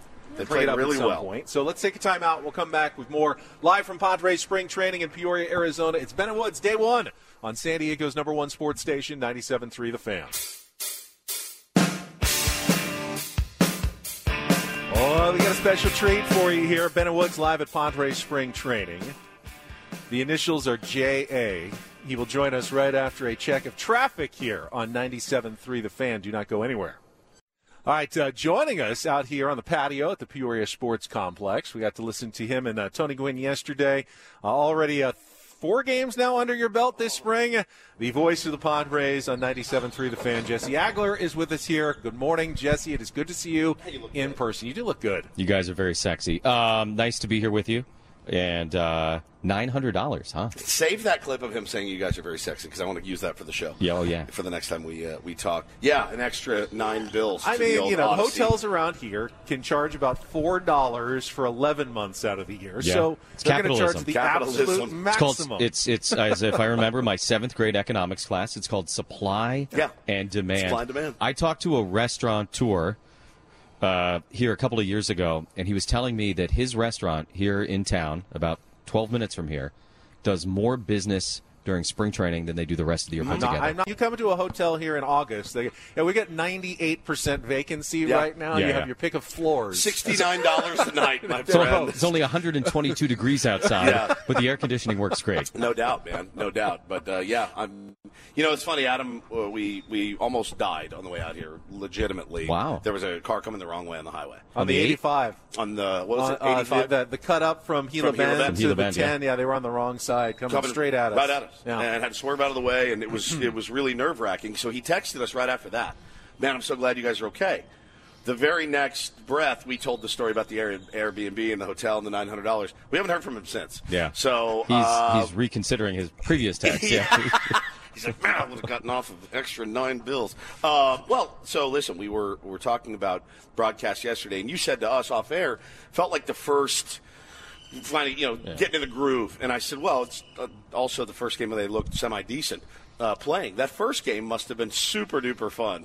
It was just like, You're like, this? I waited for this? It doesn't matter. Right, and you're not actually bothered by it. And Musgrove's out there. He's getting ahead of everybody 1 and 2. And then he was trying to land his breaking ball, and he wasn't feeling it. In a normal game, he would have blown a fastball past one of those guys, 100%. and we would have been on with our lives. But in the first spring training game, he's out there trying to work on something. And the next thing you know, at the end of half an inning, it's the Dodgers 8 and the Padres coming up.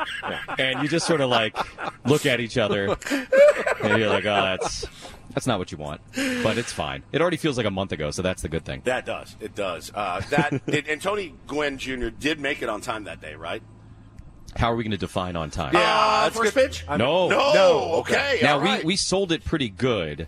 I opened the broadcast. I said, alongside Tony Gwynn Jr., like I always do. Ooh. But then you just never heard from him. And it was like a little Jesse filibuster. Genius. And then I think he got through maybe 3rd or 4th batter. Okay. And I kind of let him catch his breath. He kind of gave me a nod when he was like, okay. We had him on that morning on the road at 8 a.m. Okay. And he was only around that that casino way out there. And I was going I don't think he's going to make it. This is going to be really tight. Living on the edge. Yeah, for but sure. no, it was in the top of the first. still. But, of course, the top of the first took a while, so he had a little bit of a cushion there. And, yeah, so once he kind of caught his breath, he gave me the nod, and I just brought him in as if he had been there the whole time. That's amazing. I was like, what a pitch. Pro right there. I would have called him out. We were laughing. I would have opened the thing and been like, well, I guess I'll just do this by myself. Ben Higgins decided to leave this morning. I feel like I've actually heard you do that. Yeah. I've done it. Yeah, I've done it plenty of times. How has the offseason been for you, my friend? The offseason, that's long gone. It was fine. It's the weird thing about this job, for me, and I love it, obviously, but it's just like two extremes. Like during the season, it's just baseball, very little family. And then in the off season, it's family, very little baseball. So, the switch flips very quickly. And now we're into this. It's hard, too, because, last year going into spring training, obviously the buzz was crazy. I mean, it was beyond crazy. And it wasn't just us, the cheerleader homers that we are. It was Ken Rosenthal, and it was Jeff Passan, and it was everyone in the country saying, winning the division, the Dodgers are going to be down this year. Obviously, we know how it shook out last year, and it didn't work out in our favor. But now those same pundits are saying, don't sleep on the Padres. We've got back to that underdog role. Talking to the guys seem pretty relaxed and ready to flush that whole scene. Yeah, no, I don't think there's any doubt. It's a totally different vibe than last year. And yeah, I don't think last year has any impact on this year. Yeah. I mean that statistically, I mean that psychologically. All that stuff we suffered through last season with the one-run games and the extra inning games, that literally doesn't matter now, which is great, obviously, because it went really badly last year.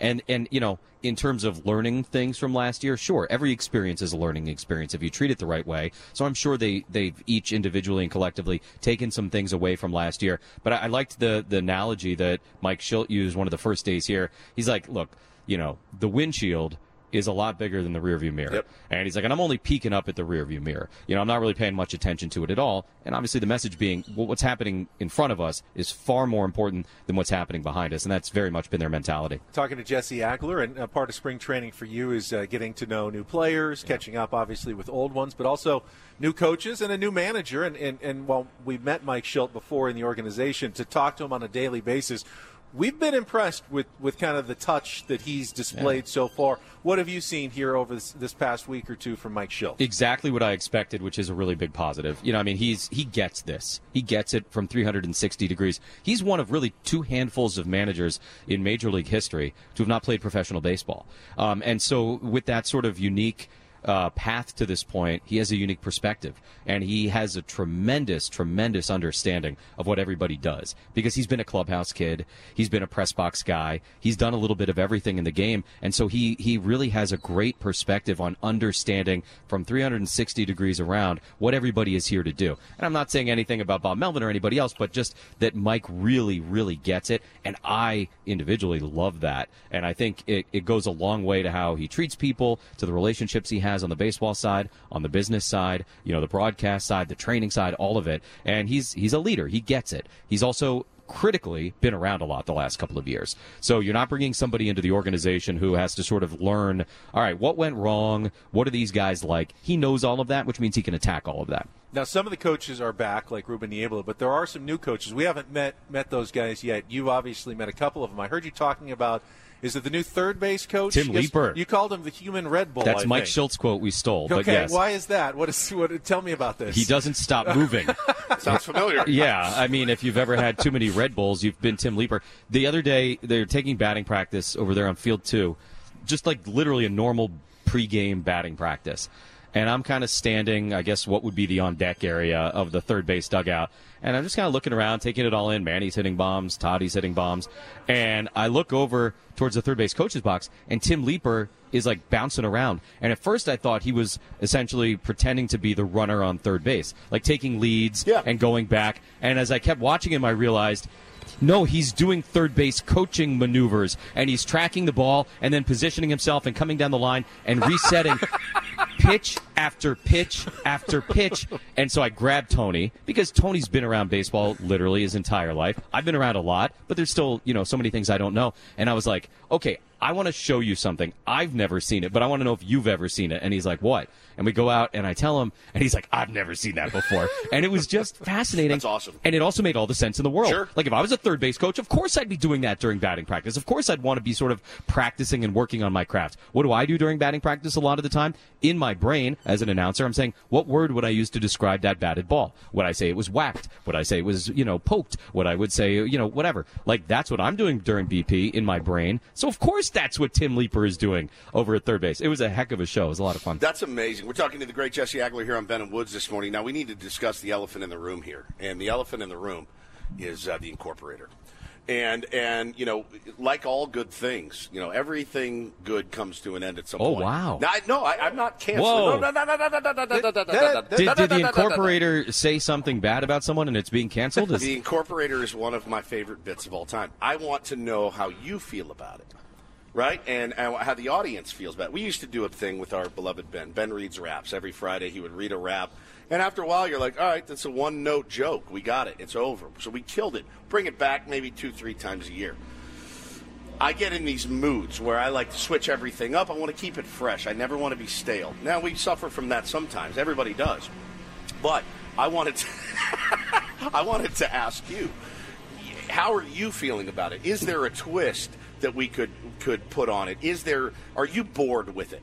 I'm not bored with it. Okay, so good. let's start there. Okay, that's a load off me right now. Okay. No, I enjoy it. So a few things here. But we're running out of words. The English language is finite, and we are running out of words. Let's move to French. Should we start doing slang, the incorporator en français, like Riz or so? Look at the Riz he has. Yeah, this guy can hit, no cap. Now, I would actually, I might pee my pants if you could get those. That would be a bet. Yeah, that goes into Ben Reed's raps territory right there. That guy can hit no cap. Song lyrics are incorporated into the. So look, I'm all for freshening it up. We did the 1 year right where people called in and left messages. Yep. We let the people have the incorporator, and then I think you got a little jealous and you took it back the so. following season. Sounds about right. No, so like I'm down for whatever. If we want to freshen it up, we can try some different things. I'll say this. Boy, do I hesitate even telling you guys this because your heads are plenty big. Yeah, true. The number of people who come up to me. That's all I need. Now, here's the one thing we got to work on: the branding. None of them remember what it's called. They all just say the thing with the word. The thing with the word. Nobody can remember incorporator. We could not have used incorporator more often. I know. But for whatever reason, the word bit is what they call it. The term incorporator does not stick. But, man, I tell you, especially out here, because you got, like, hardcore fans out here at spring training, and I'm just walking down and like, Jesse, can you sign the hat? Yeah, of course. Hey, I love that thing you do with the morning show. With the thing, when you say the word. With the word and the thing. And the other one is, like, Pecco. It could be, like, a random Sunday. I'm going down to get an acai bowl on the concourse before the day game. Somebody goes, what's the word today? I was like, we only do it on Tuesdays. But if you got a word, let me know. Like, it's incredible how often people come up to me. Right. So I'm not sick of it. I don't think your listeners are sick of it. Okay, good. My favorite bit is when Jesse, on Tuesday or any other day, just uses a $10 word, and everyone goes, that must be the incorporator. No, it's Thursday. Jesse's just talking like Jesse talks. He talks. Yeah. He's a jerk, and that's how he speaks. Yeah, that's exactly right. All right, good. Well, you put me at ease a little bit as a. So you want to do like the first one we're not on the radio. We got a webcast tomorrow. One of the Korea games, opening day in Korea. 100 million. That way we get everybody to tune in at 3 a.m. Way to go, Major League Baseball. Super fun for everybody. Well, I mean, it won't be 3 a.m. for you though. No, but if we would have played the game at 1 o'clock local in Seoul, it'd be 8 p.m. on the West Coast. What a concept! What a concept! Rob Manfred's here. Can we scream at him? If you could ask the commissioner, Jesse, just one question, what would it be? When we were in Monterey for that Dodger series a few years ago now, 18 or whatever it was, the first game, the rainy no-hitter, Luke Casey, the combined Dodger no-hitter, we had Manfred on, I think, in the third inning. And it's like our booth was leaky. I'm sitting on a literal milk crate. He's wedged in behind Teddy and I. We're having a very nice conversation on the air. It was my inning, so I was, kind of leading the way. Ted was awesome. Manfred was really good. We're talking about whatever. We finish, go to break or whatever, middle of the third inning, shake his hand. Hey, Rob, thanks so much for coming up here. He looks at me like super confused and perplexed. He goes, You're really good. That's great. I'm like, okay, thanks. I was like, what is that supposed to mean? I love it. You really do a good job talking into that hunk of metal you're holding there. Yeah, the hunk of metal. Yeah. The hunk of metal. Yeah, so he's here. Yes. Right now. Yes. Wow. What time is he coming on, Paul? Anytime he wants. Woods is going to ask the tough questions, though. He's promised no softballs. Oh, he he was our very first guest. Very first guest.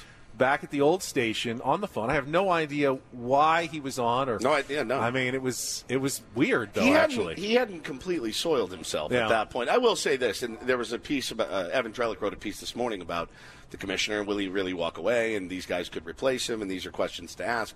You know, again, was my name on the list? Your name was not on the list. Should be. I would vote for you, I though. would definitely vote Jesse as commissioner. But you do have to give credit where credit is due. I think last year, those rule changes that everyone was really against, they really worked. They did. It was something that worked. If he walks up behind me while I'm talking, I'll be in a lot of trouble. But, he's probably the most progressive leader the sport has ever had. Yeah. Which isn't saying much. He says the wrong thing. It's a communication. Like the struggles are generally communications related, I think, as opposed to substance. Now, look, when it comes to the work stoppage and the CBA, that's hardball, man. Like those things, I don't think you can hold that stuff against him. Same way, I don't think you can hold it against the owners or the players or the Players Association. Like they each have a very entrenched position, and that's what they're supposed to have. Yeah. And so, that is what it is. That's like its own category. With the rest of it, he does a very nice job stewarding this sport. And as you said, the rule changes are at the top of that list. He's empowered people in his office, like Morgan Sword, who's brilliant and wonderful and totally gets it, to go out there and kind of, experiment with these things, collect the necessary information to make informed decisions. So, from those standpoints, and that's really what matters, it's been great. They lowered the time to 18 seconds with the runner on base. Have you noticed any difference so far during spring training? It's a little bit better with the pace. I will say last year there came a point, and Bob Melvin and I used to argue about this, because I said pretty early on, I think 20 is too long. And he looked at me like my head was on fire. And I was like, I just think that there's a lack of natural pace when a guy runs it all the way down to 20. We sort of got into a flow and a rhythm, and I know it sounds silly to like a normal fan, 20 or 18 seconds. It sounds ridiculous. Right. And I know people also love round numbers, but any little bit helps, just kind of maintaining a natural flow to the thing. And that's not from just a broadcaster's perspective. Who's behind me? You guys keep looking. No, there's nobody. No, it's not just from a broadcaster's perspective. Some of the older generation, man, I miss, the days before the pitch clock and all that. Well, Bud, the pitch clock actually brings it back to more close. It's closer to the baseball you watched growing up. It's not the same, certainly, but it gets it back. The time of game last year was like, I think, the quickest since 84, 85, something like that. That's what you used to watch. That's the way it used to look like. That's how it used to be. So you got to give credit where credit is due. But you're right. It's mostly communication. He doesn't revere the same things that the fans revere. Imagine if your lovely wife, she's talking to one of her friends, and she's like, Steven is he's a wonderful dad, he's a wonderful husband, he's a wonderful man. He just says stupid things. But she does say that. And there you go. That's and fair enough. And that's okay. That's okay. You can handle that. You can manage that. I can wear that. Webcast today? No, today is one of two games Tony and I are not working all spring. Oh, you're off. I think Don and Mud and Bob and Mary Luce will make her debut. They've got the Padres.tv broadcast. Joe Musgrove, Michael King on the mound today. Yes, Yep. And then tomorrow Tony and I are back with a video webcast. Our first video webcast of the spring, Yu Darvish against Michael Wacha. How about that? Oh, old friend of Storylines the Royals abound. will be here in Peoria tomorrow. Jesse, thank you so much. Thank you, brother. See you in person. Appreciate it. As always, in the Incorporator. Lives on. It will be back, and Lives it's on. still called the Incorporator. We need to drill that into everybody's That's head. true. The Incorporator. We need a theme song. Incorporator. All right, we will take a timeout. Already 2 hours in the books. That went really fast. How do I find water? I can't go in. You can go to the media room all the way around 17 miles around the side and bring me back one too. Would you? While we do that, let's get a caller on the line. We're going to qualify someone for Las Vegas. Yeah, we're going to play the Padres. Our Padres SAT. It's a multiple choice sort of contest that we'll be playing. 833-288-0973. Get to that when we come back with Ben and Woods live from Padres Spring Training on San Diego's #1 sports station, 97.3 The Fan.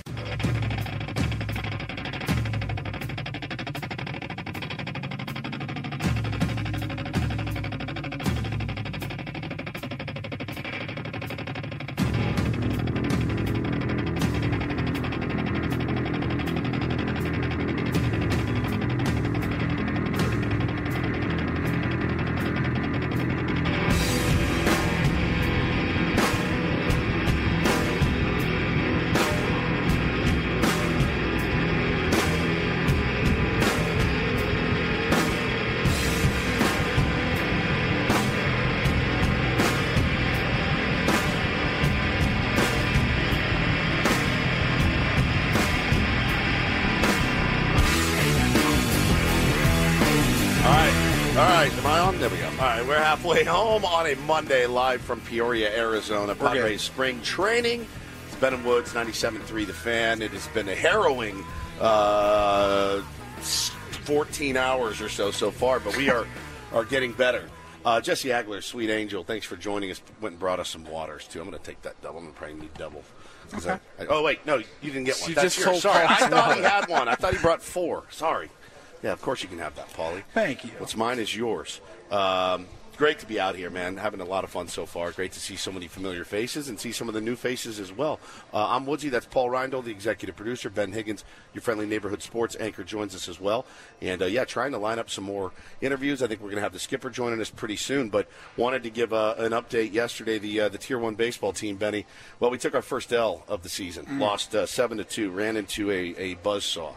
Patrick, ex-major leaguers, guys like that. I don't know that he pitched in the big leagues, but Patrick McGuire was his name, and he two-hit us through 7 innings. He absolutely shoved and was really, really good, throwing hard and nasty, breaking stuff, and we just didn't hit, man. Tier 1s didn't get the job done yesterday. Tier 0 for 1s. Tier pretty much 0 for 3s all day. Tier 1 and 1s. But, yeah, the Tier 1 and 1s right now. But it was a really cool move. I had told you guys that if we win, I'll donate to the Peter Seidler Foundation.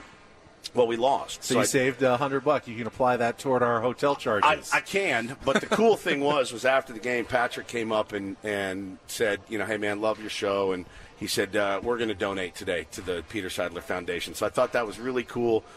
Guys out there playing for a lot of passion and having fun and camaraderie, but also for a bigger purpose. So that was really special. That's a classy gesture Very right there. classy move by the Oceanside Old Goats, who absolutely took it to us yesterday. And, you win some, you lose some. As a manager, I had people asking me, are you going to panic? And I said, oh, absolutely not. I got a lot of faith in the squad. And I'm gonna take a page out of Mike Shilt's book, man. I'm just gonna keep grinding, focusing on the details. And you gonna ask him for any coaching advice? No, I've managed enough. I mean, Mike Shildt scheduled to join us here in about 15 minutes. About 15 minutes, we joined by the skipper. No, I'm gonna observe from afar and try to glean some information from. I love the lineup I put out there yesterday. Love the pitching moves I had, and just sometimes the ball doesn't go your way. The umpire was terrible. He was terrible, but no excuses there. We didn't hit. We didn't hit at all. You should watch how he conducts his press conference session. Okay. Because you do a manager's press conference most weeks for the Ben and Woods show. It's true. We'll see if he's wearing pants. See if he has pants on. That was optional for you at our last press conference last week. And as I'm looking at all the guys that have been walking out and stuff, they're still in seemingly last year's pants. I don't know that the shipment has got here. Rob Manfred apparently is in the clubhouse right now. And if I'm Who's the player that raises his hand and says, when are we getting our new pants, and why are the new pants so terrible? Manny can feel confident. He can speak up without fear of repercussion. Absolutely. We have a lineup that just came out for today's game. Lay it on me. Looking good. We're going to lead off with the Platinum Gold Glove winner. And Gold Glove winner. The Platinum and Gold are different medals. Nando in right. Bogarts at second, Cronenworth at first, Machado DHing in the cleanup spot, Kim at short, Profar in left, Campisano behind the dish, Marcy in center field, Matt Batten playing third, and Joe Musgrove on the bump. I'm pretty Very excited. representative lineup today. I'm pretty excited. We're gonna when we get out of here, we'll have a couple hours to kill. We'll go recheck into the meth lounge, hopefully cleaned Airbnb. Yeah, the Tweakers Lounge, and then we will from there get unpacked. Do you think they'll re-landscape this morning as well? They could use a little touch-up on the front yard area. It's something else, man. But and then after that, we'll come back over and go down and watch some of the game. We don't have to sit in the press box, do we? You do not have to sit in the press box. I don't want to. I am comfortable in the press box. I know you are. It's my lounge, my area where I like to be. Gives me the heebie-jeebies. So, while we're here, obviously our schedule is going to be off a little bit from our normal days. We'll probably get to some of our regular features. Take on Woods usually comes in our last hour. With Woodsy here, we don't really have anywhere to send him for the game. I've run way out before, but we don't have to do it. So instead of Take on Woods, which is brought to you by Valvoline Instant Oil Change, it only takes 15 minutes. You don't have to get out of your car. For directions and discounts, go to SoCalOilChange.com. That's SoCalOilChange.com. We're going to play a little Padres SAT, a little multiple choice. We got Jeremy on the line as our contestant today. Jeremy, are you there? Can you hear me all the way from Arizona? Yes, good morning. Good morning. All right, so Woods can help you out. We've got 7 questions for you. Just like real or fake, if you can get 4 out of the 7 right, you will qualify for our grand prize drawing, 2 nights at the Westgate Las Vegas Hotel and Casino, and tickets to Air Supply on May 31st and June 1st at the Westgate International Theater. Tickets are available now at Ticketmaster.com. Do you know your Padres, Jeremy? Pretty well, I hope. All right, so all of these will be multiple choice questions, and if you can get 4 out of 7 right, we'll put you into the drawing. All right, first question. Padres SAT. Which Padres player set a record for most runs batted in a division series playoff with 9? Your options are Manny Machado, Jurickson Profar, or Xander Bogaerts. Most runs batted in a division playoff series. Machado, Profar, or Bogaerts. What's it going to be, Jeremy? I'm going to go with Machado. Manny Machado. Woodsy, do you concur? I do. That is correct. He did it in 2014 with the Baltimore Orioles against the Detroit Tigers. 9 runs batted in the division series. Just like that, that is 1 correct. All right, question number 2, Padres SAT. Which Padres player hit his first career grand slam last season against former teammate Ryan Weathers? Your options, Jose Azocar, Matt Batten, or Ha-Seong Kim. Jeremy? I'm going to go with Kim. Ha-Seong Kim is correct. Came off of Ryan Weathers and the Miami Marlins last season. That was a very celebratory moment. Came in that very nice last month of the season when the Padres were playing some good baseball and winning. All right, 2 for 2. You are killing it right now, Jeremy. Question 3 of our Padres SAT.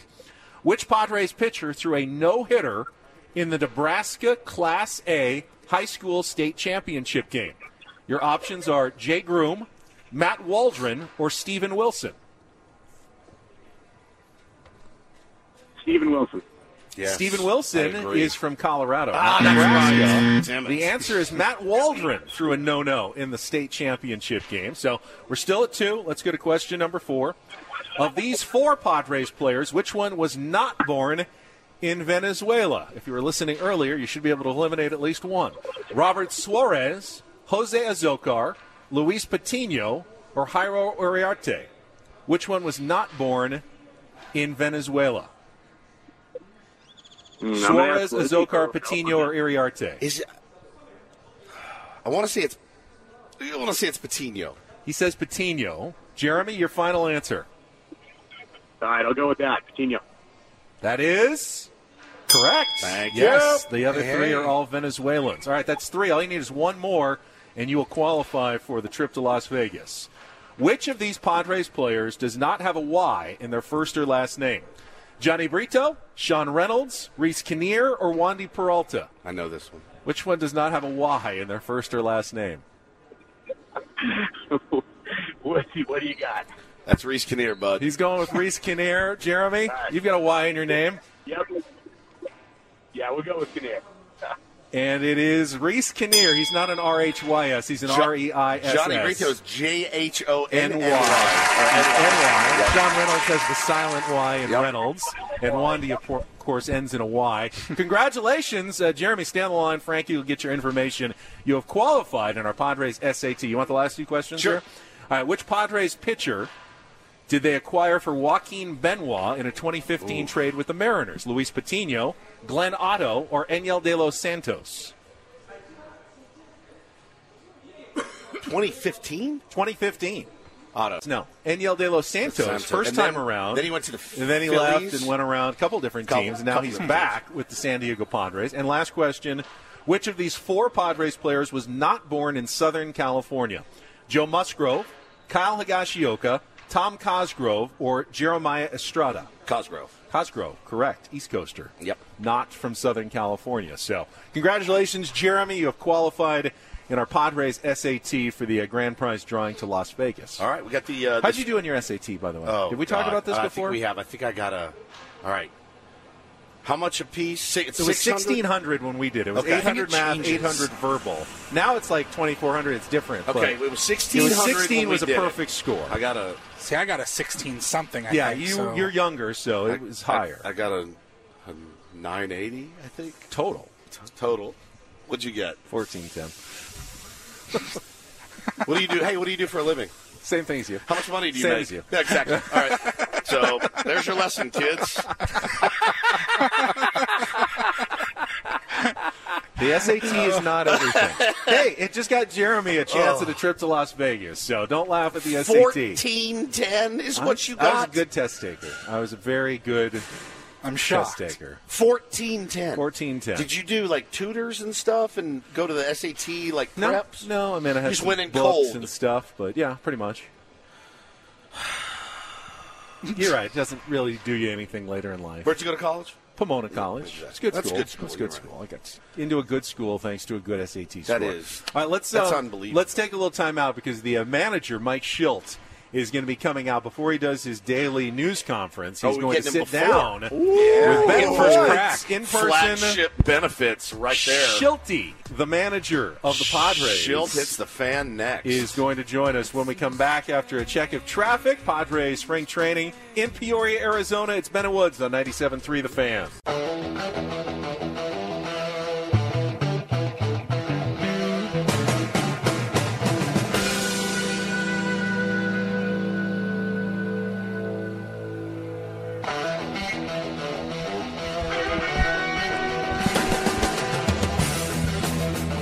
Been a pretty good first 2 hours and 19 minutes in Peoria, Arizona for us. I mean, last night was a bit of a challenge, but now we're here, and everything has worked well. Paulie did a great job setting up our live shot, our location here, our live remote from the Padres back patio here at the spring training facility. Mike Shildt, the manager of the Padres, is expected to come out in just minutes and join us. He's done a nice job so far. Got his first Padres spring training victory under his belt yesterday. Yes. Which is got to be a good feeling, even though the games don't mean anything. They don't mean a damn thing, but I can promise you this.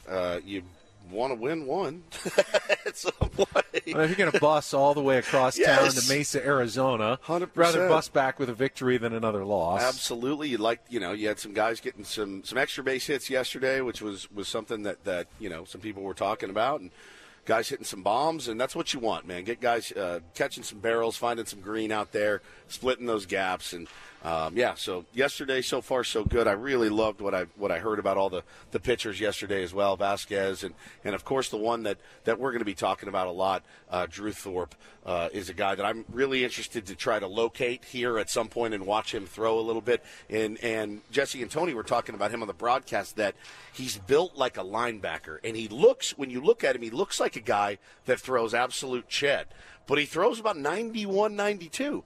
But Tony said, well, when he throws 91, he'll then go 81 on a changeup, which is insane. They said his changeup is plus. And that was about the difference for Trevor Hoffman between his fastball and his change, about 10 miles per hour. And then Tony said, and to make it even worse, he'll throw one at you that's like 84.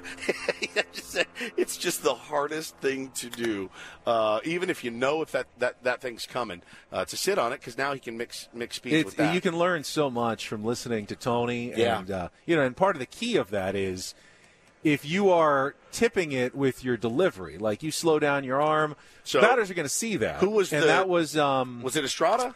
It might have been Estrada was working on a changeup. And he was tipping it. Yeah, and he said, Tony goes, he threw it softer, but you could see he slowed down his windup. So, a major league batter is going to pick up on that right away. So what made Trevor Hoffman so devastating is that the changeup looked exactly like the fastball. You just saw a fastball, and even though it was only 92 or whatever, Trevor was throwing like 89 by the end of his career. If it looks like it's going to be a fastball, you have to swing like it's going to be a fastball. And all of a sudden it's coming out at 80 and it's dropping you have no chance of hitting that because it looked exactly like the fastball coming out of his hand. Yeah, man, he looked pretty nasty. I saw a little video of that this morning as I was scrolling through Twitter, and it looked so dirty. So don't know what his progress is going to be or what their plan for him is. Most of the time last year in Single A, four games with the Yankees at Double A or 5 games from at 4-1. So I think the sky's the limit for that young man as well. It's amazing how often these things work themselves out in spring training. We kind of operate under the assumption, well, assuming everybody's healthy, they're looking behind Joe Musgrove, Yu Darvish, and Michael King. They're looking for the 2 guys who really stand out, both in their mound sessions right here and on the field during spring training games. But ultimately what happens is you get to, March 20th, and a couple of guys are a little hurt, a couple of guys, had a setback or something and aren't quite extended out. And the decision ends up kind of being made for you, just based on, who's healthy, who's available, who's ramped up for the right, level to start a game and give you the innings you're going to need. So sometimes it's a matter of just simply circumstances that end up making a lot of decisions. And whoever's on the opening day roster doesn't mean they're making 30 starts. Right, exactly. They may make one or two, and then someone else comes in. And the man who makes all of those decisions for the San Diego Padres, the skipper, Mike Shildt, is sitting down and joining us here on 97.3 The Fan. Skip, it's good to see you in person. Been enjoying everything we've seen so far. Welcome to Ben & Woods. Yeah, welcome, guys. Good to see you here good to see live you. and in person. What are you working on there? I got it's a very little green shade. It's very green. It does look healthy, right? It does look this healthy. This is my stab at. Is that the Oreo Shamrock shake from McDonald's? Is that no? Yeah, I would hope. I would wish so. This is my illusion of health. I get it. So you just have to kind of grin and bear it. Yeah, absolutely. Get it down. No doubt. And then be done with it. Just for the knock day. it down, feel good about it, and then go on to my cheeseburger lunch. Exactly. Well, we enjoyed seeing you. A little late for us to get out to spring training this year, but we kind of wanted to do that too, just to kind of see how everybody settled in and to see if there were going to be additions, subtractions, whatever. But nice to get the first dub out of the way. I know they don't count. We were just talking about it, but you want to get that first one out of the way. Hey, they keep score. You always want to win. 100%. We don't want to overreact, and of course we don't want to underreact ever to anything, but especially spring training. Yeah. It's a time just to acclimate. There's a lot of acclimation taking place with everything. Quite candidly, we have a fairly new staff. Clearly I'm in a new position, and there's a feeling out process, and there's processes being put in that just candidly take some time. And so I'm excited about the steps we're taking, but we're going fast as slowly as possible. How has spring training changed from your first spring training? You know what? It's eerily similar. Is it? Different moving parts relative to relationships and people. In St. Louis, there was more established relationship, been there for 100 years, and so that part was easier. Here, it's about continuing to build the relationships. It would have been a real challenge coming in cold. Yep. But having the relationships, having the off season, once the job got established, and once the staff got established, to start to create these processes, these nuances of how we're going to put things together. Because we listen, I don't want to minimize how anybody does anything relative to the game of baseball, but we want to make things simple and actionable. But there's a lot of complexities in this game, and mastering and working on all of them takes time. Yeah. And so I'm pleased where we're at. We got a ways to go. Most important thing to wrap up the question, though, is we have a group of players in our clubhouse that are willing to run the race with us, and it starts there. The evaluation process, as you're kind of going through, I'm just curious how you kind of plan it out. Like so far, and I'm sure this will change a little bit, but the home games, we've seen a little more of the veterans in a lineup like today. When you've gone on the road yesterday, you've taken some more of the younger players, making being on a bus all the way to Mesa, Arizona. That'll change, I imagine, a little bit as spring goes on and you get more of a mix of those players together. It will change. I mean, you're always going to be deferential. There's a rightful pecking order of, when guys have their time, whether they travel or not. And people earn not taking that bus trip in spring training and being able to stay back. But it's never the sacrifice of getting the work or the at-bats. Our schedule actually works out fairly favorably, where we can take care of our guys that, keep them at home, keep them fresher, and create those opportunities you mentioned relative to the, which are quite a few. We've got a lot of openings, and so those guys get the chance to, at home and on the road to go and compete and do it. But, we try to put the schedule with a lot of different things in mind. We talked to Sugar earlier today, and we asked him, this is definitely your first camp where you've come in and you have a shot. I mean, you have a shot to win a starting job, potentially. And he said he put in the work in the off season. But we also asked him, how difficult it is knowing that there's guys always breathing down your neck. And I'm sure it's like that for, even guys that make $25, $30 million. There's always somebody coming up that can maybe do it a little cheaper and a little bit younger. It's tough. It's a tough thing. Do you see a lot of leadership from guys like Sugar helping those young guys out, guys like Tatis, and kind of shepherding them along? Yeah, at its best, that's what it looks like, and I am starting to see that. That's a very, very unique thing to have happen and challenging because, and it's also something I'm used to, and it's when it's at its best, that's what it is. When you are encouraging the next guy that has a chance to take your job and share your experiences to help him be a better version of himself in a team setting, that's when you're really clicking. And I'll tell you a quick story. I won't tell too many stories from my past, but I have some pretty good ones. We love stories. Yeah. I mean, it's like our favorite thing. All right, so story time. Yeah. All right, so I ran minor league camp for years over in St. Louis, and I would always get the guys, Tony would speak and Albert and Holiday, et cetera. So I got Albert to speak one year, and so, there's all the minor league camp, all the position players. And he's talking, and first of all, he said, how long are you going to talk? I talk 15 minutes. Okay, great. Well, we're 45 minutes into it later.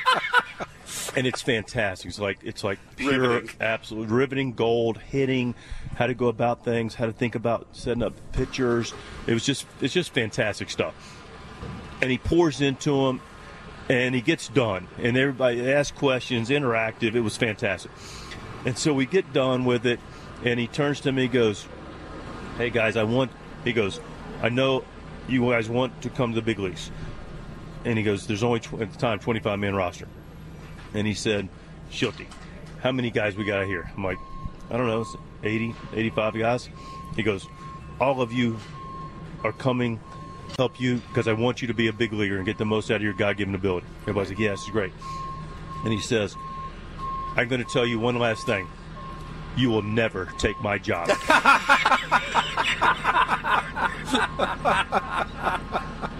And it was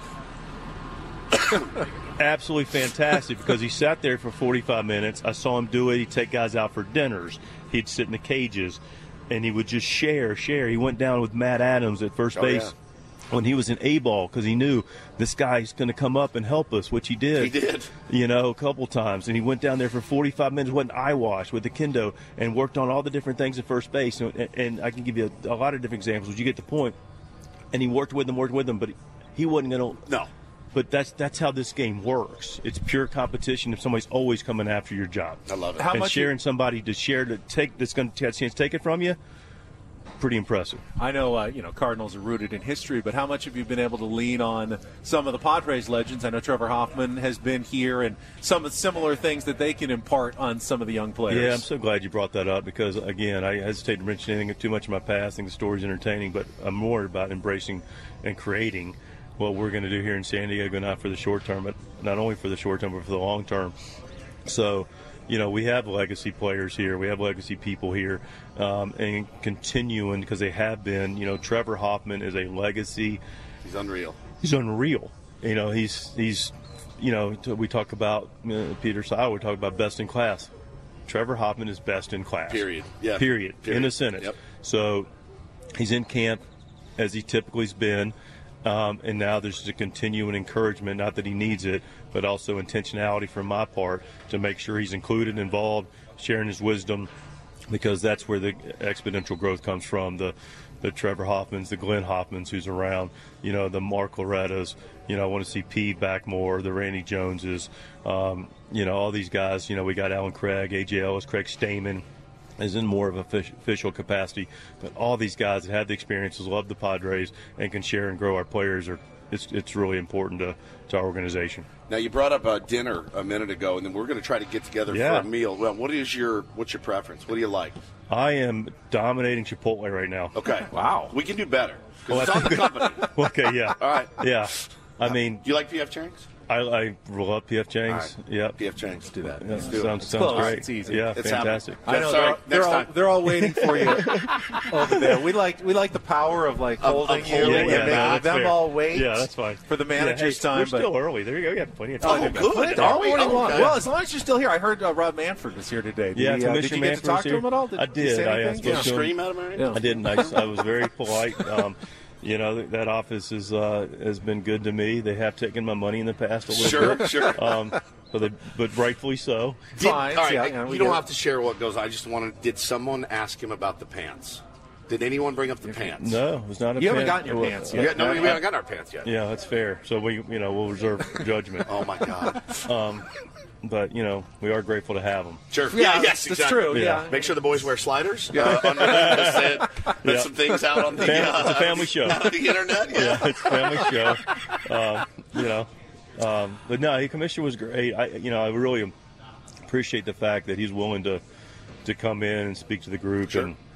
And the room's the room. It'll stay in the room, but just him coming in, I think it's healthy for him to be able to have dialogue with the players. I think that's important. I noticed he ducked us, so I'm not surprised. He didn't want come that right by smoke this here. morning. Whisked him in and out. They whisked him out the other way. Yeah, no, smart. yeah. Very, very smart. Right, smart move on their part. I got checked into a wall by a security guy, but it's okay. Awesome. I'm a tough guy. Well, let's let him get to Yeah, his Mike, media. we We'll look do forward dinner. to following the journey along Look with you forward to this it. season. My It's good to talk privilege, to you in yes. person. And, Yeah. we'll be here for the next couple of days, so feel free to say hi anytime you walk on by. I absolutely will. Mike Enjoy your Shildt, day. manager of the San Diego Padres, with us. We're going to take a quick timeout. We'll come back. We've got more. Don't do this coming up. Stay tuned. More from Padres Spring Training in Peoria, Arizona with Ben and Woods on San Diego's #1 sports station, 97.3 The Fan.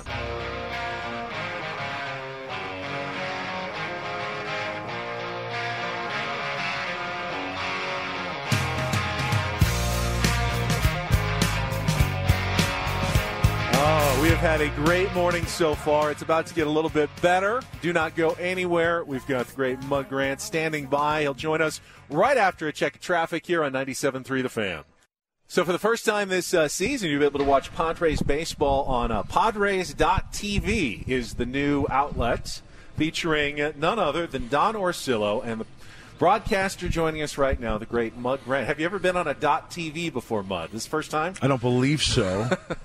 I remember telling my mom a long time ago, hey, I'm going to be on TV someday. And she said, the only way you're going to be on TV is if I set you up on top of it. But the only reason why I came with you guys today, I was trying to listen to the ads in between. Yeah. I need to get that number for the ED thing, for the number thing. West Coast Coast Men's Health. Okay. .com. Yeah. Okay. Let them know Woodsy Acoustic sent you. wave therapy. Woods can hook you up for sure. Treatments don't hurt at all. No? No. I mean, you get your alternatives in pump, which nobody wants to do that. You talk about a mood killer.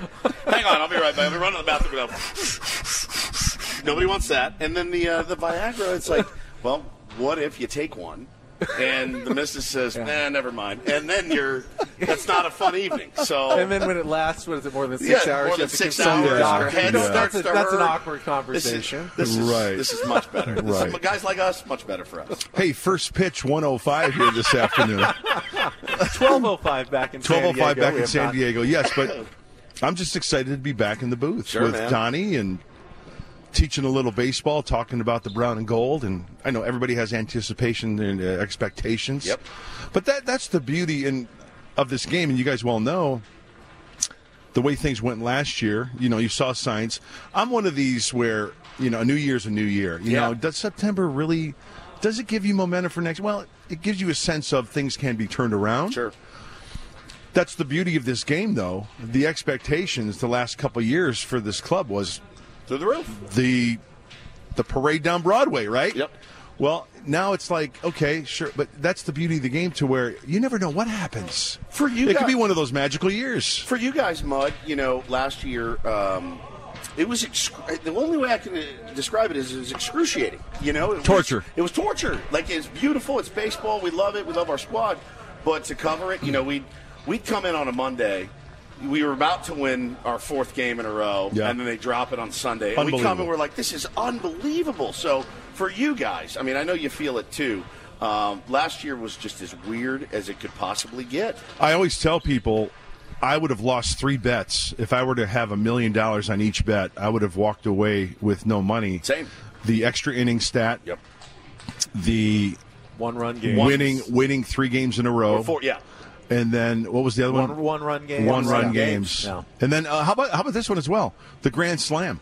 Was it for not till August? Yeah. Wasn't it Yeah. late August? First Grand Slam. Yep. It was like full of anomalies. The entire season. It was tough. And I don't have a crystal ball. I'm not in the fortune-telling business, but it just goes to show you that last year was such a conundrum and such a head-scratcher that I have reason to believe that for a team to experience that 2 years in a row, the tide can turn, and you never know how this game of baseball, like any sport, how it can turn on a dime. No question. And you've seen Mud. We're talking to Mud Grant here on Ben and Woods this morning. You've seen guys come through spring training for many years now.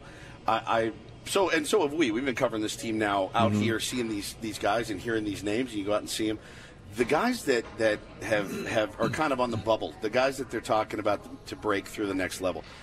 All I ever hear about these guys, the Marcies, the Motorellas, the Paulies, all those guys, some of the young pitchers, dudes, these guys are studs. And, you got to do it at the highest level, but so far so good for a lot of these guys. I think the experience of just being here, being in that room, getting dressed with the big leaguers and what it takes, there's a couple of things. One is, wow, it's the big leagues, but it is spring training. But secondly, you sit back and you think to yourself, boy, these guys, they're pretty much just like me. They're talented, they're uber talented because they've been here for a long time. But my point is, you walk into a clubhouse and you realize that some player, teammate, the way he acts, the way he talks, the way he goes about his business. You know what? That's the way I am, right? So it's just a matter of going out there and executing and having these kids go out there and getting some ABs and some innings. For instance, Jackson Merrill, great athlete. I hear he's a great kid. Will he succeed in left field? If he is, in fact, the left fielder, well, who knows? But I tell you what, if Mike Shildt sits down with him and says, hey, you're going to be believe me, his confidence is going to skyrocket. He's going to do everything in his power to get out there and face big league pitching. Yeah. Can he face the big league pitching? That remains to be seen. But I'm excited. I talked to a lot of people in the minor leagues, coaches and administration guys, and they say that they couldn't be happier right now with the loads of talent that they have down there. Yeah. But then again, it is the minor leagues. You got to prove it at the big league level. That's 100%. Where you pay the dividends. Yep. Today marks the beginning of your 29th year as a broadcaster in Major League Baseball after your playing career. Do you still, you work on anything like the off season, or is it at this point? Work on your craft. Yeah. Is there anything I want to do this year differently? I read comic books all off season. And just... Why do I believe that? Actually, no. I try to. I think one of the greatest things that you could ever do for yourself to help you learn more is to read as much as you can. And I listen to you guys in the morning as well to try to learn something. You learn nothing there. It's fine. That just to keep up, and we are so lucky these days to have the access of MLB.com. Yep. Stories like when Mike Shildt talks every morning, AJ Cassavell, Dennis Lynn, Kevin Acee, read their stuff. So, yeah, a little bit here and there. Try to, as much as I can, to just keep a hand on the pulse. You listen to Woods to hear how he makes fun of me to help you make fun of Don a little bit more. I see very where similar. you're coming from now. I wanted to ask you this question, and I asked some of the guys when we were out here at Fantasy Camp, the old school guys. I did, and it bothered me. It resonated with me so much this year at camp to hear some of the guys from maybe even the generation before you, that they don't like baseball anymore. And that breaks my heart. Yeah. It really does. Yeah. And there was this, I have this urge to bring, Flan back to the game. Is he a treat or what? He's the greatest, man. He's the greatest. But he's like, Goose Gossage is and I'm like, oh, how have you been able to embrace the changes in baseball, and how come so many of your former compatriots haven't been able to? I've learned through the years to embrace change. I think change is good. I think it's inevitable. Yes. And we have to adjust. Yeah. If Rich Gossage or Tim Flannery or Tim Lawler or somebody, that's their opinion. Sure. And I get it. I really get it. But the business that I'm in, I need to adjust. I want to adjust because I still want to enjoy the game. Yeah. I still enjoy the game. Yeah. I would like to see a little bit more of the strategic type baseball to where, let's face it, the lineup has changed. Oh, yeah. Gone are the days where the guys, leading off the little pesky Brett Butler, right? Right? Choke way up. Right. And if you walk him, it's a double. Yeah. It's just the game has changed. It's the 3-outcome game, right? But I still get that feel of being a little kid going to the ball yard every day. Yep. And I know it sounds corny, it sounds cliche, but you hear that crack of the bat, and you hear the ball in the glove, you hear the spikes on the concrete, and it's still a great game, but it has changed. There's no doubt about it. And I have a tendency, I have to, and I want to embrace it, and I think I have over the years. I think you have too. I think you have, and I think, and I have as well. It's been a learning process. As I get older, I want to learn as much as I can about everything, and our vocation being broadcasters, we need to adjust and learn, and it's been quite a journey. Sure. My concern now, you guys have the game today, probably about 3 hours. Will Don have time to prepare our meal for us? Yes, because I want to go to Donatangelo's, Arizona. You know what? I think it's shut down. Is it? You get shut down? Because code violation? What's going on? he got a D rating. The A card you see in the window. I think he got a D rating. And there was some uncooked shellfish, something going on there. Must be cooking at our Airbnb. But he and I were flying back tonight, and then coming back and forth. It's really kind of a funky type spring training because of the TV situation, which I know nothing about. Sure. I just show up when I'm supposed to show up. Tell me where to be. And then the Korea thing. Of course, we're going to be broadcasting from Korea too, as well. I'm really looking to Don and Bud take on Korea. So how about this? So one of the things I want to see Korean barbecue. I want to see it all. Here's what I want to do. I want to go to the DMZ. Between North Korea and South Korea? Yes, because there are tours. Really? I believe they have tours. I've watched videos on this on YouTube to where it's creepy. It's eerie. Flying over your head. It's weird, but I'm kind of into that. You want to see it? I've watched documentaries on North Korea, and it's once again learning more about whatever. And it's right there, outside of it's Seoul. like 35 miles from Seoul. Yeah. And it's literally like a curb for separating North and South Korea, and there's guards there, and it's like, the dark side on the north, and then on the back side, the south, it's like, people are just doing their thing and whatever. But it's something that you're looking forward to this trip. I am not so much the flight. Yeah, flight. No one's looking forward to a trans. But I'm looking flight. But I think it's 14 hours, maybe. Yeah. What do you do? I will get up and walk around a lot. Show videos to people on his phone. Yeah. Check this out. Hey, you ever see the Blues Brothers? Check that out. I watched the Blues Brothers the other night. I'll tell you what, probably hands down one of the best movies ever made. Think about it. Blues Brothers. Okay, here's my critique on Blues Brothers. Seriously. Storyline, cast, music. Fantastic music, yeah. It's unbelievable. It is. I just showed Bo Fletch for the first time. Oh, I watched Fletch the other night. It's all about I don't want my wages garnished. Oh no! Open your raincoat, Mrs. Stanwyck. It's his favorite now. He loves it. There's so many sleeper lines in Fletch. Chevy Chase is so good. Remember he's in the house, Sally Ann Kavanaugh's house, and he's looking around. He's in the kitchen, and he just happens to turn, and there's like a 3-dome light in the kitchen, and just all of a sudden he gets in there, and it's like caught. It's like caught in it. He's trying. His slapstick and it's amazing. I don't want to have full rank on you. I'm with the Manchester Police. This is for the cops. I'm going to call the cops. I'm telling you, man. See, this is I'm now passing that on to my 6-year-old. That's a rite of passage. Absolutely. There are certain movies. How old's Bo now? 6. Oh.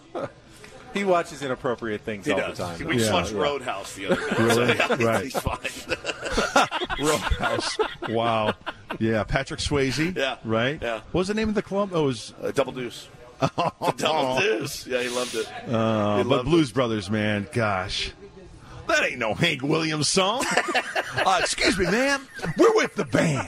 We're just wondering, what kind of music do you play here? Oh, we play both kinds, country and Western.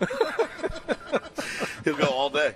He'll go. This is the flight to Korea. Did I show you the pictures? No. Did I show you the pictures of when I went back to I went back to Joliet to visit my mom. Oh, did you? And Dad, and I just saw the Prellers. See, were now here the today, locals, too, speaking of the Mom and locals, Dad. Yeah. in Joliet, we call the prison where Jake comes out. Yep, that's to the locals the Collins Street prison because it's on Collins Street in Joliet, Illinois. So. But the big pen, the big Stateville, which it's not Statesville, the big house. It's Stateville. Ooh, It's it looks like Shawshank. Yeah, I know the My limestone God. there. It's beautiful, and there's me outside. There's the you outside and the here's prison and doing here's selfies. And here's the shot where Elwood comes out. Jake there it comes is. out. Look at that. Yeah, I'll hold it up to the camera. Yeah, well. So it's pretty cool. Beautiful. Yeah, good stuff. Mudd, I know you have intense preparation for today's Oh, broadcast. I'm just up to my ears. We'll and, let you go. We're at the yeah. top of the hour. It's always Did good I to see take too you. much time? No, you're perfect perfect amount of time, as All always. right, hey, go Padres. Keep in touch with Go yourself. Padres. Hey. Padres.tv with Don Shaka Orsillo, 105 Mountain, 1205 Pacific. Today, their first broadcast of spring training. Check your local listings for all the rest of the broadcasts. The rest of spring training with Don and Mudd coming up. We've got 1 hour to go still here at Padres Spring Training in Peoria. We'll get to a little, maybe don't do this since Maz takes talk in our final hour as players are on the workout. Get a little injury update from Mike Shildt as well on Yuki Matsui. He shed some information after he left us with the press conference scrum a second ago. So we'll get to that coming up as well. More Ben and Woods on the way on San Diego's #1 sports station, 97.3 The Fan. We'll be right back.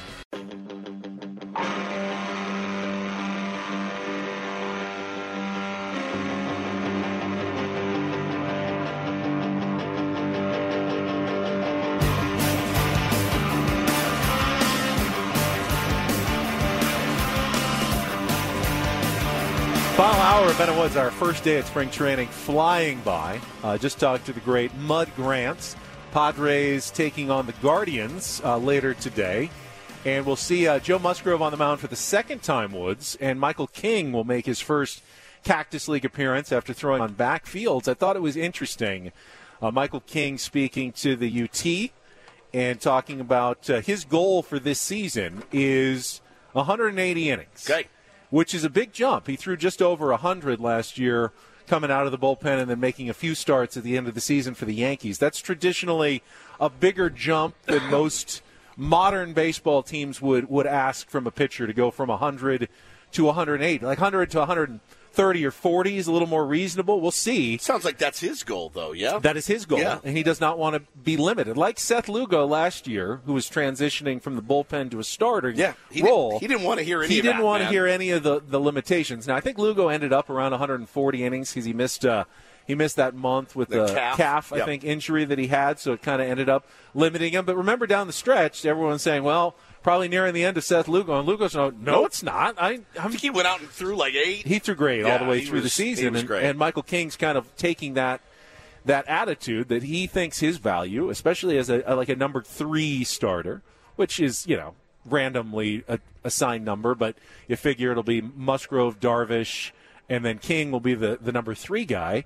He says, yeah, I want to dominate, but you need to provide innings. If you're going to be a top 3 starter in baseball, man. You can't just be going out for 115 innings and go, yeah, they were really good innings, though. It's like, yeah, but then you're putting all this pressure on the bullpen, all these innings that they have to pick up behind you if you're not carrying your weight with a good deal of, quantity during your season. Yeah, and it's just going to be,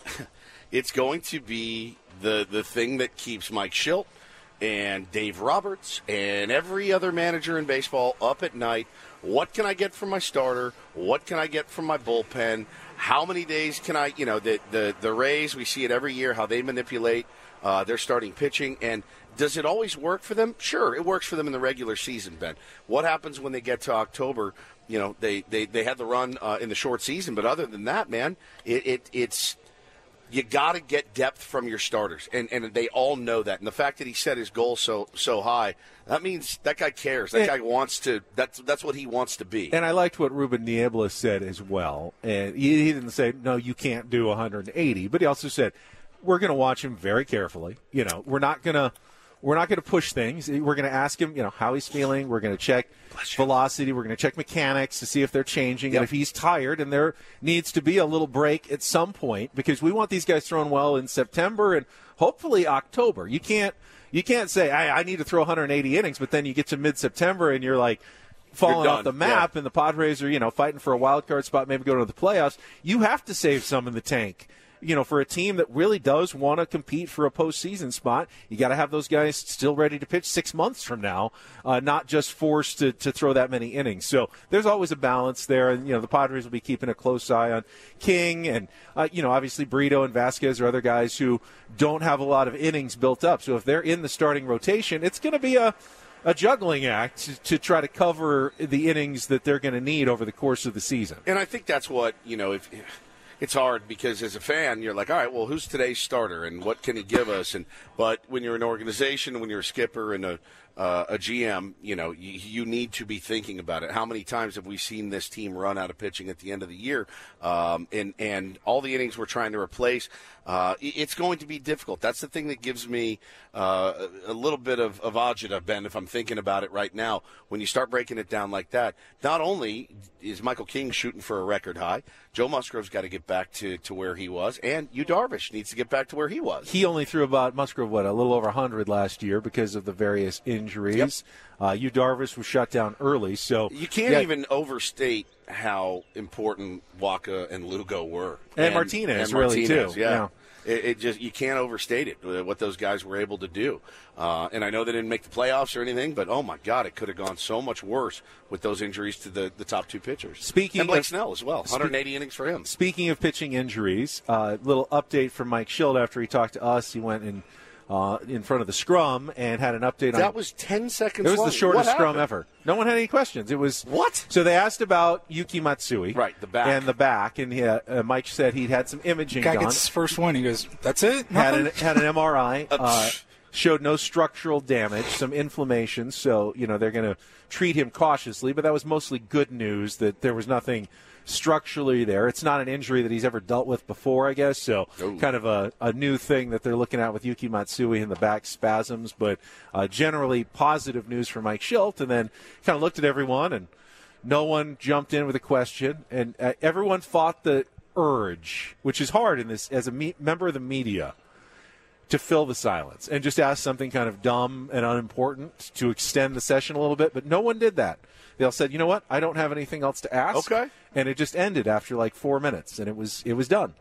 Was it even 4 minutes? It might have not even been 4. I think it was like 60 seconds. You were doing a spot, and by the time the spot was over, it was over. They were done. It was very certainly fast. less than 2 minutes. It was mostly about Yuki Matsui's health situation. Okay. And that's what was addressed, and they pretty much moved on. Sitting here racking my brain thinking what I would have asked. Probably nothing else. I mean, tomorrow you'll have more questions. But we had plenty of questions for him. We had him on for 10, 12 minutes before he sat with them. And the 14 other people who were up there, they couldn't come up with a single question. So Ben and Woods win the day. Incredible. On questions for Mike Shildt, the manager. Just an incredible start to fantasy camp for your boys here. Stop calling it fantasy camp. I'm sorry, spring training. Sorry. I mean, it's fantasy camp for me. It's a fantasy come true for all of us to be here. But it's also a job for them. I mean, they're getting ready. They get paid and stuff. You didn't get paid. Oh, look who's here. To be here. Hi, handsome. How you doing? Riley Westman walking by. How are you, buddy? How you doing, man? You jumping on with us this week or what? Whatever you want. All right. We're going to run it up a flagpole. Yeah. I mean, you know. The big man. You want one? Yeah, you can have one. He's A.J. Preller. We just saw earlier today. His parents are in town. They were at the game yesterday, and I haven't got to meet them officially, but Mr. and Mrs. Preller here at spring training with their son A.J. Your parents ever come to work? I've never. I mean, at some point, I'm sure they've been to a remote or something, but my dad's they tend to keep their distance. Has my dad come to the studio before? Yeah. Gary's been in the studio before. I mean, they're always welcome, but spring training's the time for it, if that's going to happen. I get really nervous when my kids come in. Yeah. Not so much my parents. Well, your kids are heathens, liable to say things that could get us in trouble. That is Whereas true. I'm not so worried about Gary Woods saying something that's going to get us in trouble on the air. That is true. Let me do a little bit of college basketball. Aztecs easy win. I know you both texted me. Are the Aztecs going to cover the 13-point spread? And I go, probably not. I mean, on the road they haven't haven't been covering any spreads or even winning any games on the road, so why would you think that they just shoot lights out, make everything, and win by 30, but they did. 32-point victory over Fresno State on Saturday night, a win they had to have. That would have been a very bad loss. Like New Mexico suffered a horrifically bad loss on Saturday against Air Force at home. Like one that puts them back on the bubble of the NCAA tournament. That's what you want to avoid now if you're the Aztecs. You have avoided a bad loss all season long. Don't take one here in the last 2 weeks of the season. They play home to San Jose State tomorrow night. I mean, I don't even know what the spread will be. It'll probably 20-plus for that game. San Jose State is not good, but they almost took them to overtime up at San Jose earlier this year. So you cannot let up. You cannot have what happened to New Mexico, losing at home to an inferior team at the bottom of the conference standings. You can't let that happen. The good thing is Brian Dutcher tends to communicate that message well to his players. Like, take this game lightly at your own risk. This is the most dangerous game we're going to play all season long, so don't come out thinking, we're going to blow this team's When's that out next of the game? water. Tomorrow night. I think it's like 9 o'clock Mountain Time. When was so the game? It was Saturday, be late right? for us. The game was on Saturday. Yeah, Oh my Saturday God. night against Fresno State. Yeah, I walked in and was like, holy smokes. Turns out getting off to a good start and making 12-0 is nice. Very, very 29 to 5 or something.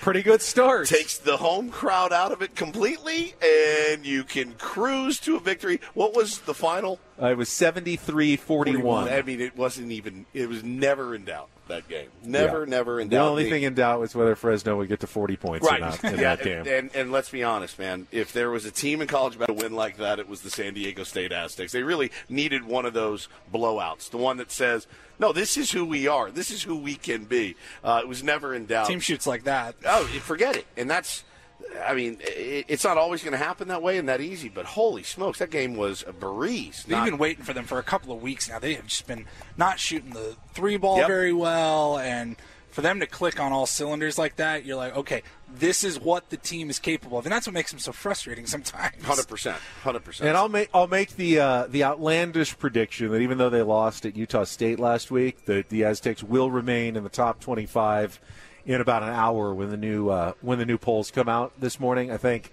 the road win and the fact that there were a bunch of other teams in the top 25 and on the outside of the top 25 that lost last week, they won't drop from number 19 all the way out of the top 25. I still think they'll be around 20 to 23 when the new poll comes out today. What do we have? We're not getting any more players today, right? They're all. I don't think so. They're mostly on the field. I see some bullpen sessions going on in front of us right now. On getting Don Orsillo over here because you heard Mud say they're flying out. after So today. this is it. If we're going to get Don, this is the day we have to get him.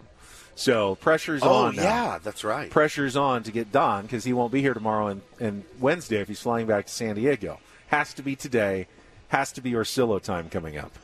Yeah. Did he text you back, Paulie? I'm working on it. All right. Paulie's working on the great Don Orsillo, who dodges us all the way. I mean, if we don't get him, honestly, if we don't get him between now and 10 o'clock, we're toast.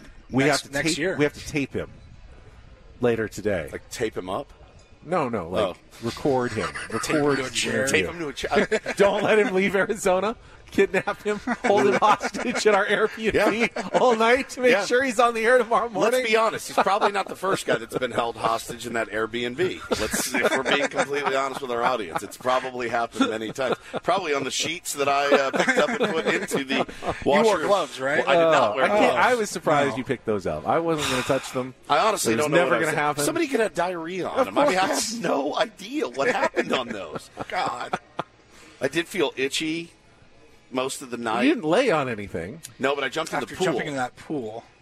I think there was. I mean, it was chlorinated, I'm assuming. I think it was over chlorinated because I was all itchy and scratchy, and it was not a pleasurable experience. Speaking of the Aztecs, we do have some tickets to give away, Paulie. Is that correct? Yes. Let's do that right now since we were talking about the Aztecs. Your chance to win a pair of tickets to tomorrow night's game against San Jose State.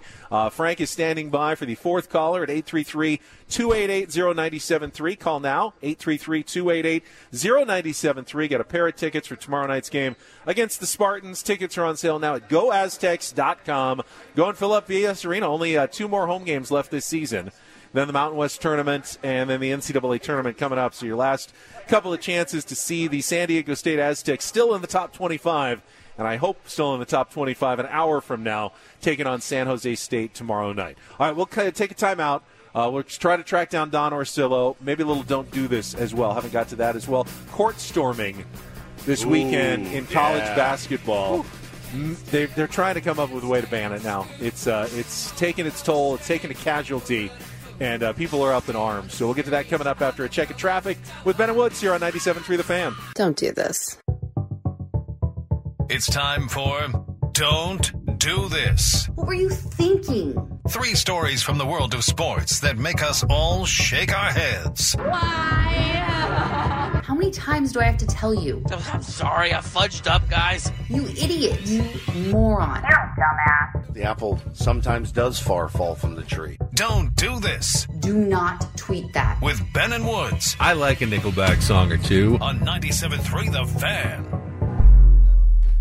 Don't do this. Brought to you by the Craft Taco in Sorrento Valley. The Craft Taco has some of the best quality tacos in all of San Diego. Verified.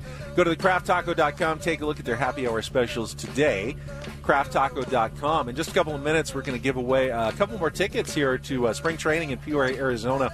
Qualify another listener for the overnight getaway here in the next couple of weeks to come join us here in Arizona. First, though, little DDT, and I will start in college basketball with another court-storming incident. Now, remember, Caitlin Clark of Iowa was collided with an unknown woman during an Ohio State victory celebration a month ago. And then this weekend, as Wake Forest pulled off an upset of number 8 Duke, Duke's star, Kyle Filipowski, was pretty much run over by the Demon Deacons fans. Is that what you saw? That's what I saw. Okay. That's what I saw. Because I saw a difference. I saw a different angle. I mean, the overhead angle. The overhead looks like... I mean, yeah, he's ready to defend himself, but there's an onslaught of a bunch of fans. He's in the middle of the court. You're going one way. They're all running at you. I get it. I get it. I mean, I saw there was an aggressive move there of him to, like... Which, by the way... I think this very justified. He ended up twisting a knee, though, in the situation. Duke coach John Shire was incensed. 100%. The court storming practice needs to come to an end. You know my position on this. There's really never a good look for court storming. Even if your team won, if fans storm the court, you're basically saying, we didn't think our team should have won this game. We're so surprised our team won that we're going to run down and storm the court. So you really should never be storming the court. If you're at home and you beat a great opponent, own it. Like, yeah, we expected to win that game. That's what we do. That's what they do at San Diego State at Viejas Arena now, and other schools should really follow suit. But, now players are getting hurt, and there's really no way for security to necessarily stop it. I mean, what are you going to do? Erect barricades like they do at soccer games? I saw somebody talk about, well, there needs to be a temporary partition and all that. It's just... You're talking about drunk college kids. I mean, they already fine schools for court storms, but that's what his fans are going to be thinking about fines when they're running down. Not really. Just got to be something that they take out of college sports. How do you take it out, though? I don't know. Snipers. And snipers. Yes, snipers, Ben. Stun guns. The old casino trick with the cattle prods under the elbow. Yeah, you can rock onto the court. Under you're the armpit. You're going to be sorry. You will be cattle prodded. This is a crazy story. You guys saw the video of Cam Newton, former NFL quarterback. What the hell? Dude, it was crazy. They were at a 7-on-7 football event, and it was for Weeball Sports. It's an apparel and sports media company.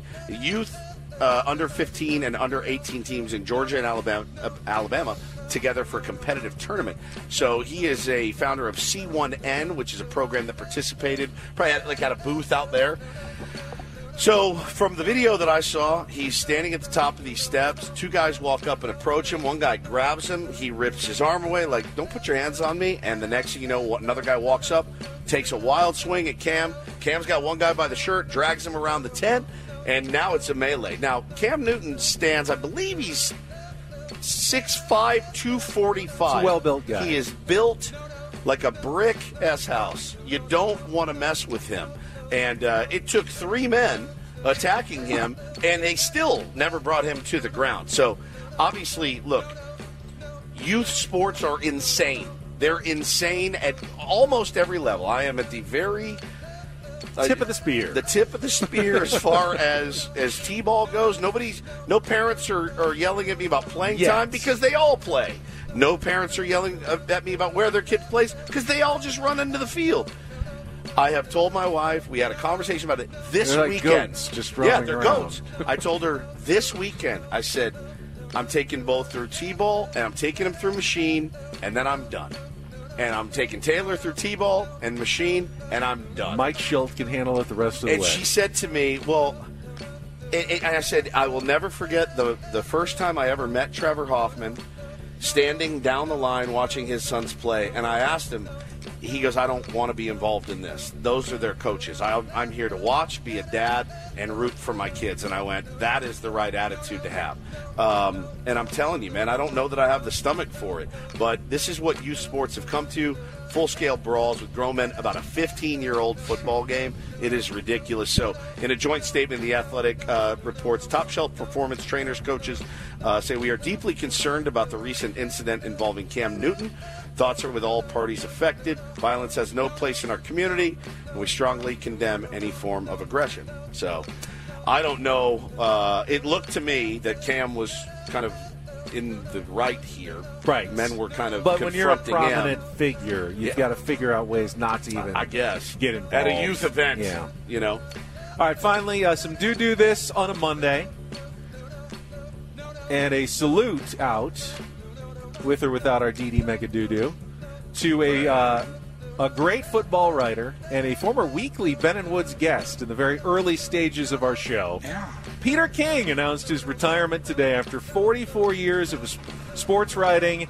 He turned in his final Football Morning in America column today and said, I am done. I have spent a lot of time. I don't know what I'm going to do. Maybe I'll just be bored for a little while. But after so many years, he said, I got to the Super Bowl and I'm going, I just going to want to watch it on TV. Yeah. And just be like everybody else for a while. And he doesn't know if it's going to stick, if he's going to do anything else, but he is going to at least step back from the weekly Football Morning in America column that he's written for so many years. Now, you're probably thinking, if you didn't listen to us in the early days of our show, Ben and Woods interviewed Peter King every week.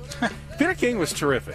He is the easiest interview. Do you remember the bit? Yes. We'd ask a question, and Woods would run around the building 7 times to see if he could get back before Peter's answer ended, and he always did. True story. Because Peter would give some of the longest, most detailed answers He's a dream. you could ever imagine in radio interview history. Coming up next on the show, Peter King, and we are out of here. I mean, we'd have it'd be like 15-minute Peter segments with maybe 3 questions. No, not even that many. Like 2 questions? 2 to 3. Yeah. I mean, you would be like, so Peter, watching the Packers game last night, what did you make of Aaron Rodgers' decision-making there in the fourth quarter? 5 minutes would go by. And he'll dump like 17 notes in there as well, and all kinds of things. You didn't need to do anything. It was a dream. When you had Peter King on the air. He was would a just dream. do it all himself. You wind him up, he goes, you take a nice little break, we just relax.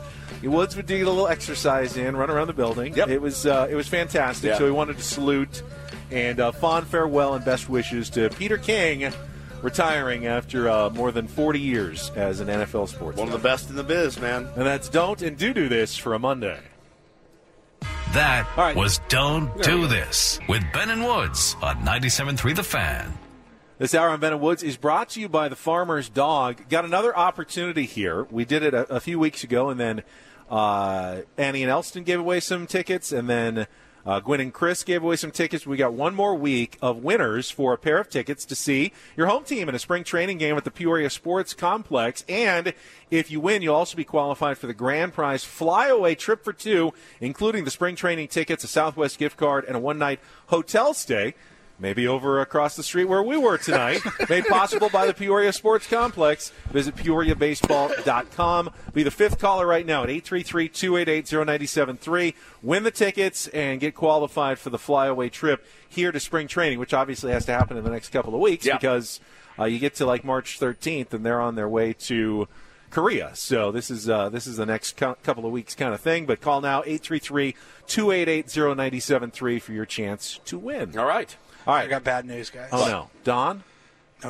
No Don. He profusely apologizes. He but ducked us again. It is their first broadcast today of the spring, and MLB is wearing him out with meetings. Get the tape. Stick like your finger like it's a gun. Yes. Yeah, like in Field of Dreams. Like this. That's not a gun. It's a gun. It's your finger. It's a gun. I'm not going to show you my gun. Why would I show you my gun? Don, you're coming on the air with us. Whether you like it or not, you're coming on the air. I don't care what other commitments you have. Ass over to the table. It's not. Is that a gun? It's your finger. It's literally our only chance to interview him ever because he will never come on it. All right, tell him, no problem. The guys say you got to make one appearance this year on the show in the morning. We'll go track him down after the show. Oh, yeah, we'll tell him. Moonlight Graham. Don't wind him up. Go to break. We'll come back. Final segment of Ben and Woods from Spring Training next on 97.3 The Fan.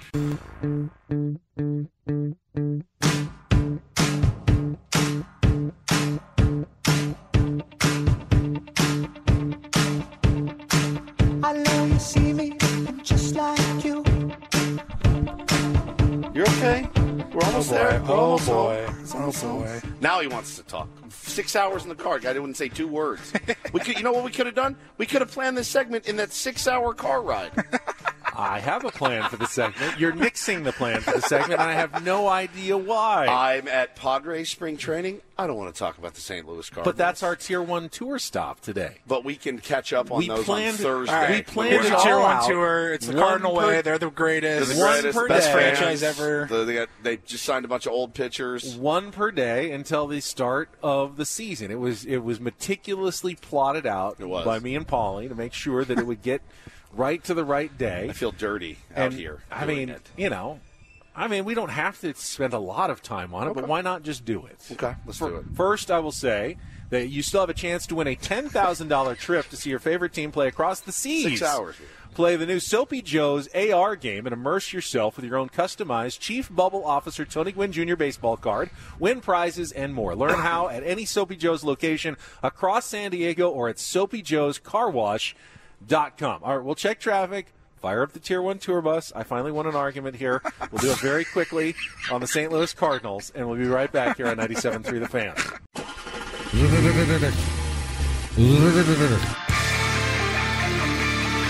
The bus is humming along. Doesn't it make you happy to hear the bus sound? I do like the bus sound. Everyone likes the bus sound.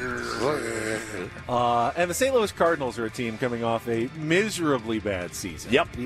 By their standards, by anyone's standards, really, 71-91 last year. Last place finish in the National League Central. Did not cost Mr. Ollie Marmol his job, though. I am sure he is on the hot seat. His seat coming is into this season, though. Very, very, very hot in St. Louis. After replacing the guy that we talked to earlier this morning, Mike Shildt. And now Shildt, of course, the manager of the Padres, and Marmol facing a bounce-back year. Now, they could definitely bounce back with a little bit of health, with good seasons from stars like does this sound familiar to you? Get some good seasons from stars like Paul Goldschmidt and Nolan Arenado. Yes. Guys that you expect to do well. Wilson Contreras had a rough first year with them as well. Bounce back there. You could certainly see the Cardinals playing for that division title in a weak NL Central this year. Again, their move of the offseason's got to be Sonny Gray. Sonny Gray is a really, really nice piece for them. Top of their rotation, and he's going to pair with They Miles. have some olds. The pitching olds they have collected are impressive. So now Sonny Gray he's a little long in the tooth. He's 34, but Miles Michaelis is 35. Kyle Gibson, 36. Lance Lynn, almost 37. Steven Matz, the youngster of the group at almost 33 years old. At 32. Back end of their bullpen will be Ryan Helsley, who is absolutely nasty. He has completely stolen the Hells Bells from Trevor Hoffman.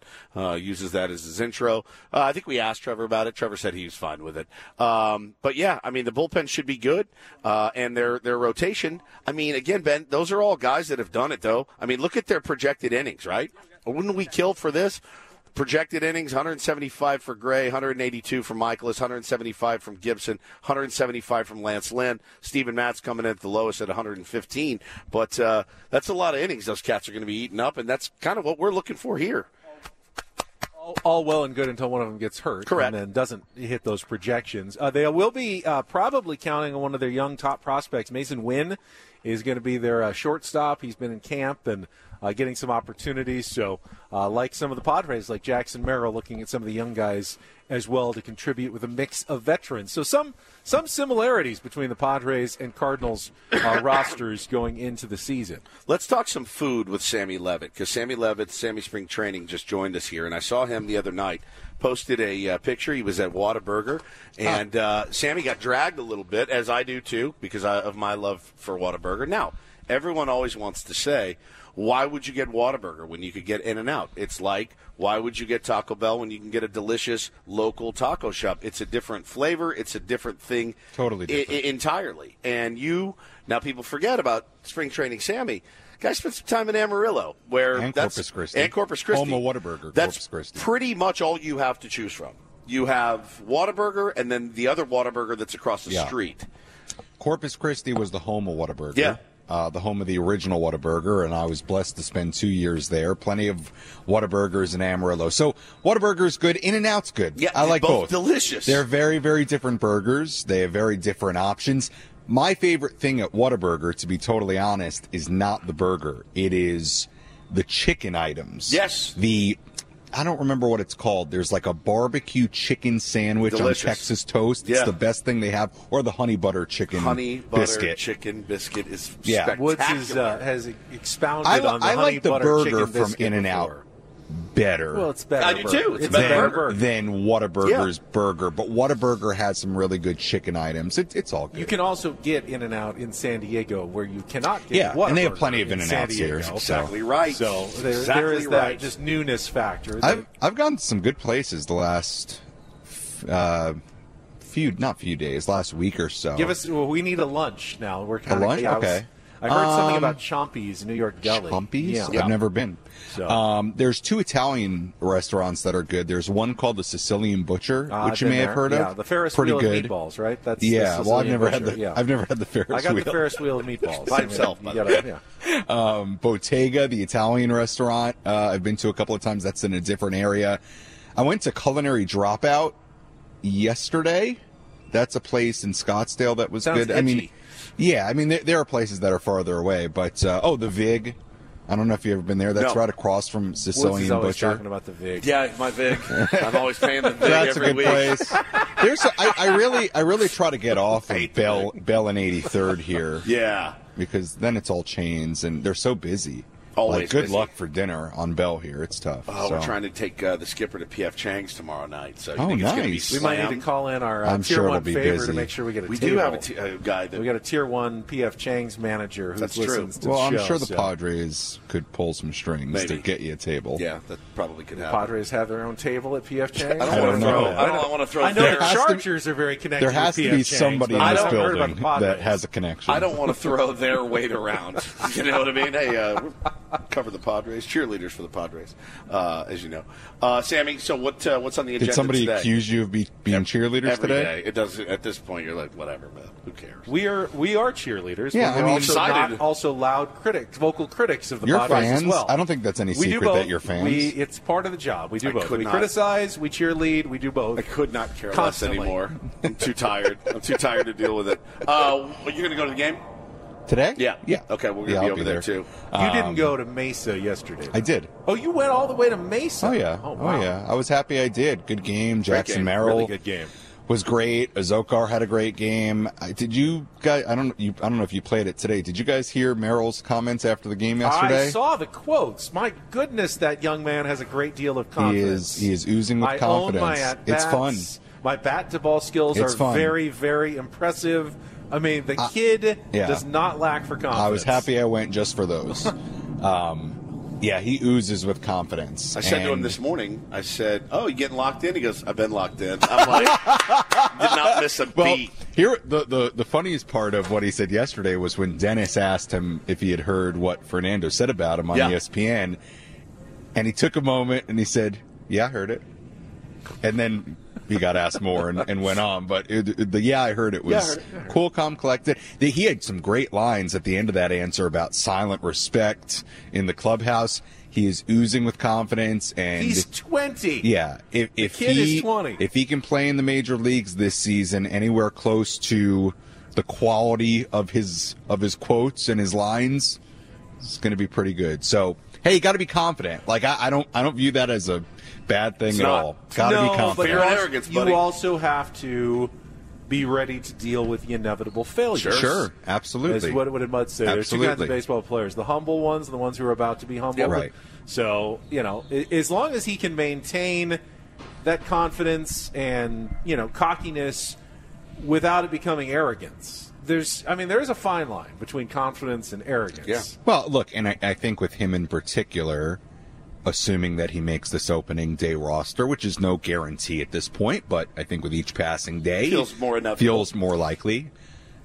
I would say it's going to be very important, not just for Jackson, obviously, but for us as well, to have some patience with him. Like if the Padres decide he's going to be in left field on opening day in Korea, on opening day at Petco Park, I mean, he's going to be 20 years old, hitting major league pitching with pretty limited experience at AA. So, if there's struggles, I just think we're going to have to be really patient, and hopefully the Padres will be patient with him, because it might be a scenario where, hey, if he's not, doing super, super well from the outset, like, you've got to let him work through that, even if that takes a while. So it's an interesting scenario, but look, it's hard to hear him talk and not come away really impressed, and see the way he carries himself too. Hey, kid, welcome to the big leagues. Your first game is going to be in Korea against Tyler Glasnow, and then your next game is going to be against Yamamoto, who's got 7 deadly pitches. Like, this is it, though. If this is what your career is going to be, get used to it, because there's no breaks anymore. You don't get, you don't get the, hey, this team's got.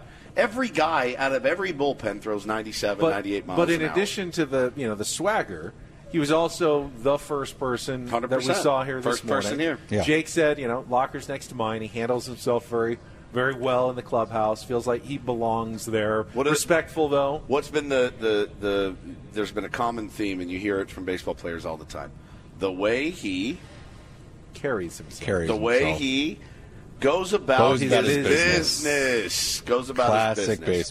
Classic baseball line. Goes about his business. And trust me, everybody's watching all these kids to see how they go about their business. He gets it, too. What was the quote when asked him? I'd sleep here if I could. I love working, loving do it. Take that in contrast. I think Hannah pointed out.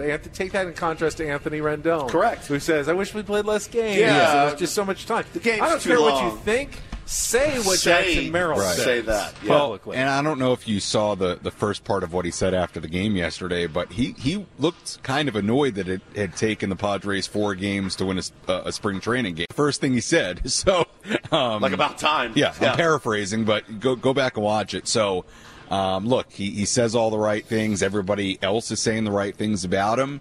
It's going to be really interesting, because it's certainly a tall order at 20 years old with as limited of AA experience as he has to be thrust into an opening day situation. But he's a lot of fun to watch, and I'll tell you, I was noticing one thing he did yesterday. Like, he was DHing, so he wasn't out in the field, and when his teammates would come in from playing defense, he would go from one end of the dugout by kind of where the managers are, one set of stairs, and went all the way over to the other and is right by the top step high-fiving guys. Like, that part of things, it really seems like he gets.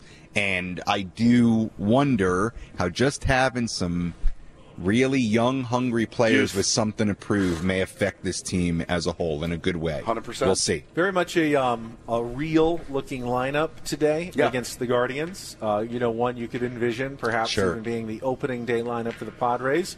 Looking forward to seeing Michael King get his first action. He's scheduled to come in after Joe Musgrove. He's thrown on the backfields, obviously, but get his first look in a spring training game for the Padres today. Yeah, look, everybody's talked about his stuff. His stuff has looked really good on the backfields. Obviously, you come away really impressed when you talk to him. I think the most interesting thing for me with King so far is just the goals he set for himself. Yeah. He's been very blunt about saying he wants to hit 180 innings this season.